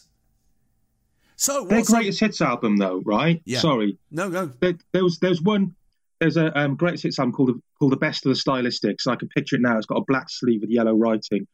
And then they had a few more hits. So they just brought it out again called The Very Best of the Stylistics. It's the same font and everything. with this song and 16 Bars added on the end. And you listen to that LP and it's just fantastic. What a band, really. My mild OCD is slightly triggered by the thought of the best of the Stylistics being followed by an album called The Very Best of the Stylistics that has more tracks on it. Oh, yeah, good point. Yeah. But, would you sooner listen to this version or UB40's version? Jesus, I forgot about that. Is suicide an option? So what's on telly afterwards? Well, BBC One follows up with Are You Being Served?, where a fire alarm at Grace Brothers give John Inman and friends plenty of scope for their naughty humour, it says here in the TV listings. And then the Burke special deals with the future of the square peg, the person who doesn't fit in properly in the job that he does. After the news, it's a repeat of the Francesca Annis series, A Pin to See the Peep Show, and finishes off with a repeat of the omnibus episode about Busby Barclay. BBC Two is shown an episode of Chronicle, where a Danish family spend a fortnight living in an Iron Age village, followed by Call My Bluff, a Man Alive report on the treatment of long-term mental patients, the first episode of a new series of Rhoda where she's wondering whether to tell her new husband that she's pregnant, a tribute on Jack Robson who wrote Blade and Racers, and finishes the evening with Newsnight. ITV is running a repeat of Man About the House, where George Roper is thinking of splitting the house up into flatlets. The Janet Sussman and Denham Elliott drama series Clayhanger, about the intrigues of the Potteries in the 19th century. This week, News at 10 and Drive-In, where Tony Bastable explains the mysteries of transmission and why cars sometimes refuse to start. Meanwhile, Tony Blackburn is on his way to a hotel in Kensington to see Margot. So, what are we talking about in the playground tomorrow? For me, literally, probably nothing, because I didn't even see the episode, didn't have a telly. Yeah. I don't know. What would be the most... Probably Pan's People. Although we wouldn't have known it was the last... It's Travis, isn't it? Oh, God, yeah. Pan's People practically in the nude. Yeah. Yeah. You can see the fannies and everything. That's what people would be telling you, Simon. Yeah. Knowing you hadn't seen it. Yeah. In a Welsh accent. It depends what age I'm meant to be in this playground of the imagination. Well, whatever age you want to be, it is a playground after all, Taylor. Yeah, I think I'd rather be the age where I was fascinated by Pan's People practically in the nude, rather than the younger age where Dave Lee Travis being funny would have been the most memorable moment of that Top of the Pops. Yeah. What records are we buying on Saturday, chaps? In reality, nothing. I was spending my money on Action Men and Panini stickers, but if anything, probably Andrea True Connection, more. I did buy it eventually, just like 20 years later or something. Yeah, with my musical tastes transposed into a child's head. True, Ross, and Night. I'd like to think I'll be buying Rastaman Vibration because, reggae as it actually is. As a protest against Nicholasism. And what does this episode say about April of 1976? It says that music badly needs a rocket up the arse in a form of punk rock. It sort of does tell us that the charts were, let's say, directionless, and fashion had ground to a halt in the middle of a branch of C&A. Still, as has been the case for a couple of years, it only seemed to be black Americans who could make good music and get it into the charts on a regular basis. Yeah. Disco is the saving grace of this episode. Yeah, not only in the stuff that we see, but you look at the rundown, there's some great disco tracks in that rundown, which gives you some idea of what people were, if not sort of going out and buying in the shops, they were maybe listening to in clubs and enjoying it. It's becoming part of the fabric of British life. And that, dear friends, is the end of this episode of Chart Music. All that remains for me to do is the usual shit. www.chart-music.co.uk. You can join us on Facebook, facebook.com/chartmusicpodcast. And you can get involved with us on Twitter, ChartMusicTOTP. Thank you very much, Taylor Parks. Cheers, Al. Rock on. Yay. Thank you ever so much, Simon Price. You're welcome, even though you're only 3. My name's Al Needham, and I am being pissed on by some Australians.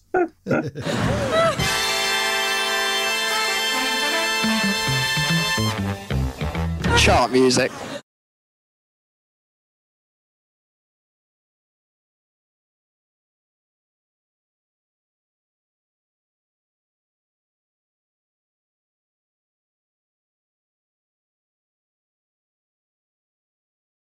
Our heroes also broadcast from a number of unlikely locations. There were a couple of shop windows, an airport lounge, a factory canteen, and a Hartlepool brewery. It was Dave Lee Travis who hopped along there with his faithful companion Edwin to meet Sam Wilson, the head brewer, who blanched visibly when Dave mentioned the word water. That is a nasty name in our industry. It's liquor. What's wrong with water? I like water, and it come in the beer. What you gave me before, I like that beer. And not in our beers. You don't have water in your beer? Definitely not. Well, how does it become liquid? What are you doing if not got water? It's already changed and blended by that time. I see. Will you, Edwin, get back? Can you give him another half or something, please, with this stuff in it? Yeah, I think we should throw him in. We should throw him in? Yes. Yeah, go on. Over the side. Hey, what are you doing?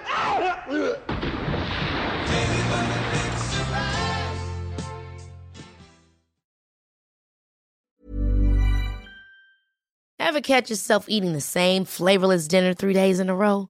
Dreaming of something better? Well, HelloFresh is your guilt-free dream come true, baby. It's me, Keke Palmer. Let's wake up those taste buds with hot, juicy pecan-crusted chicken or garlic butter shrimp scampi. Hello Fresh. Stop dreaming of all the delicious possibilities and dig in at HelloFresh.com. Let's get this dinner party started.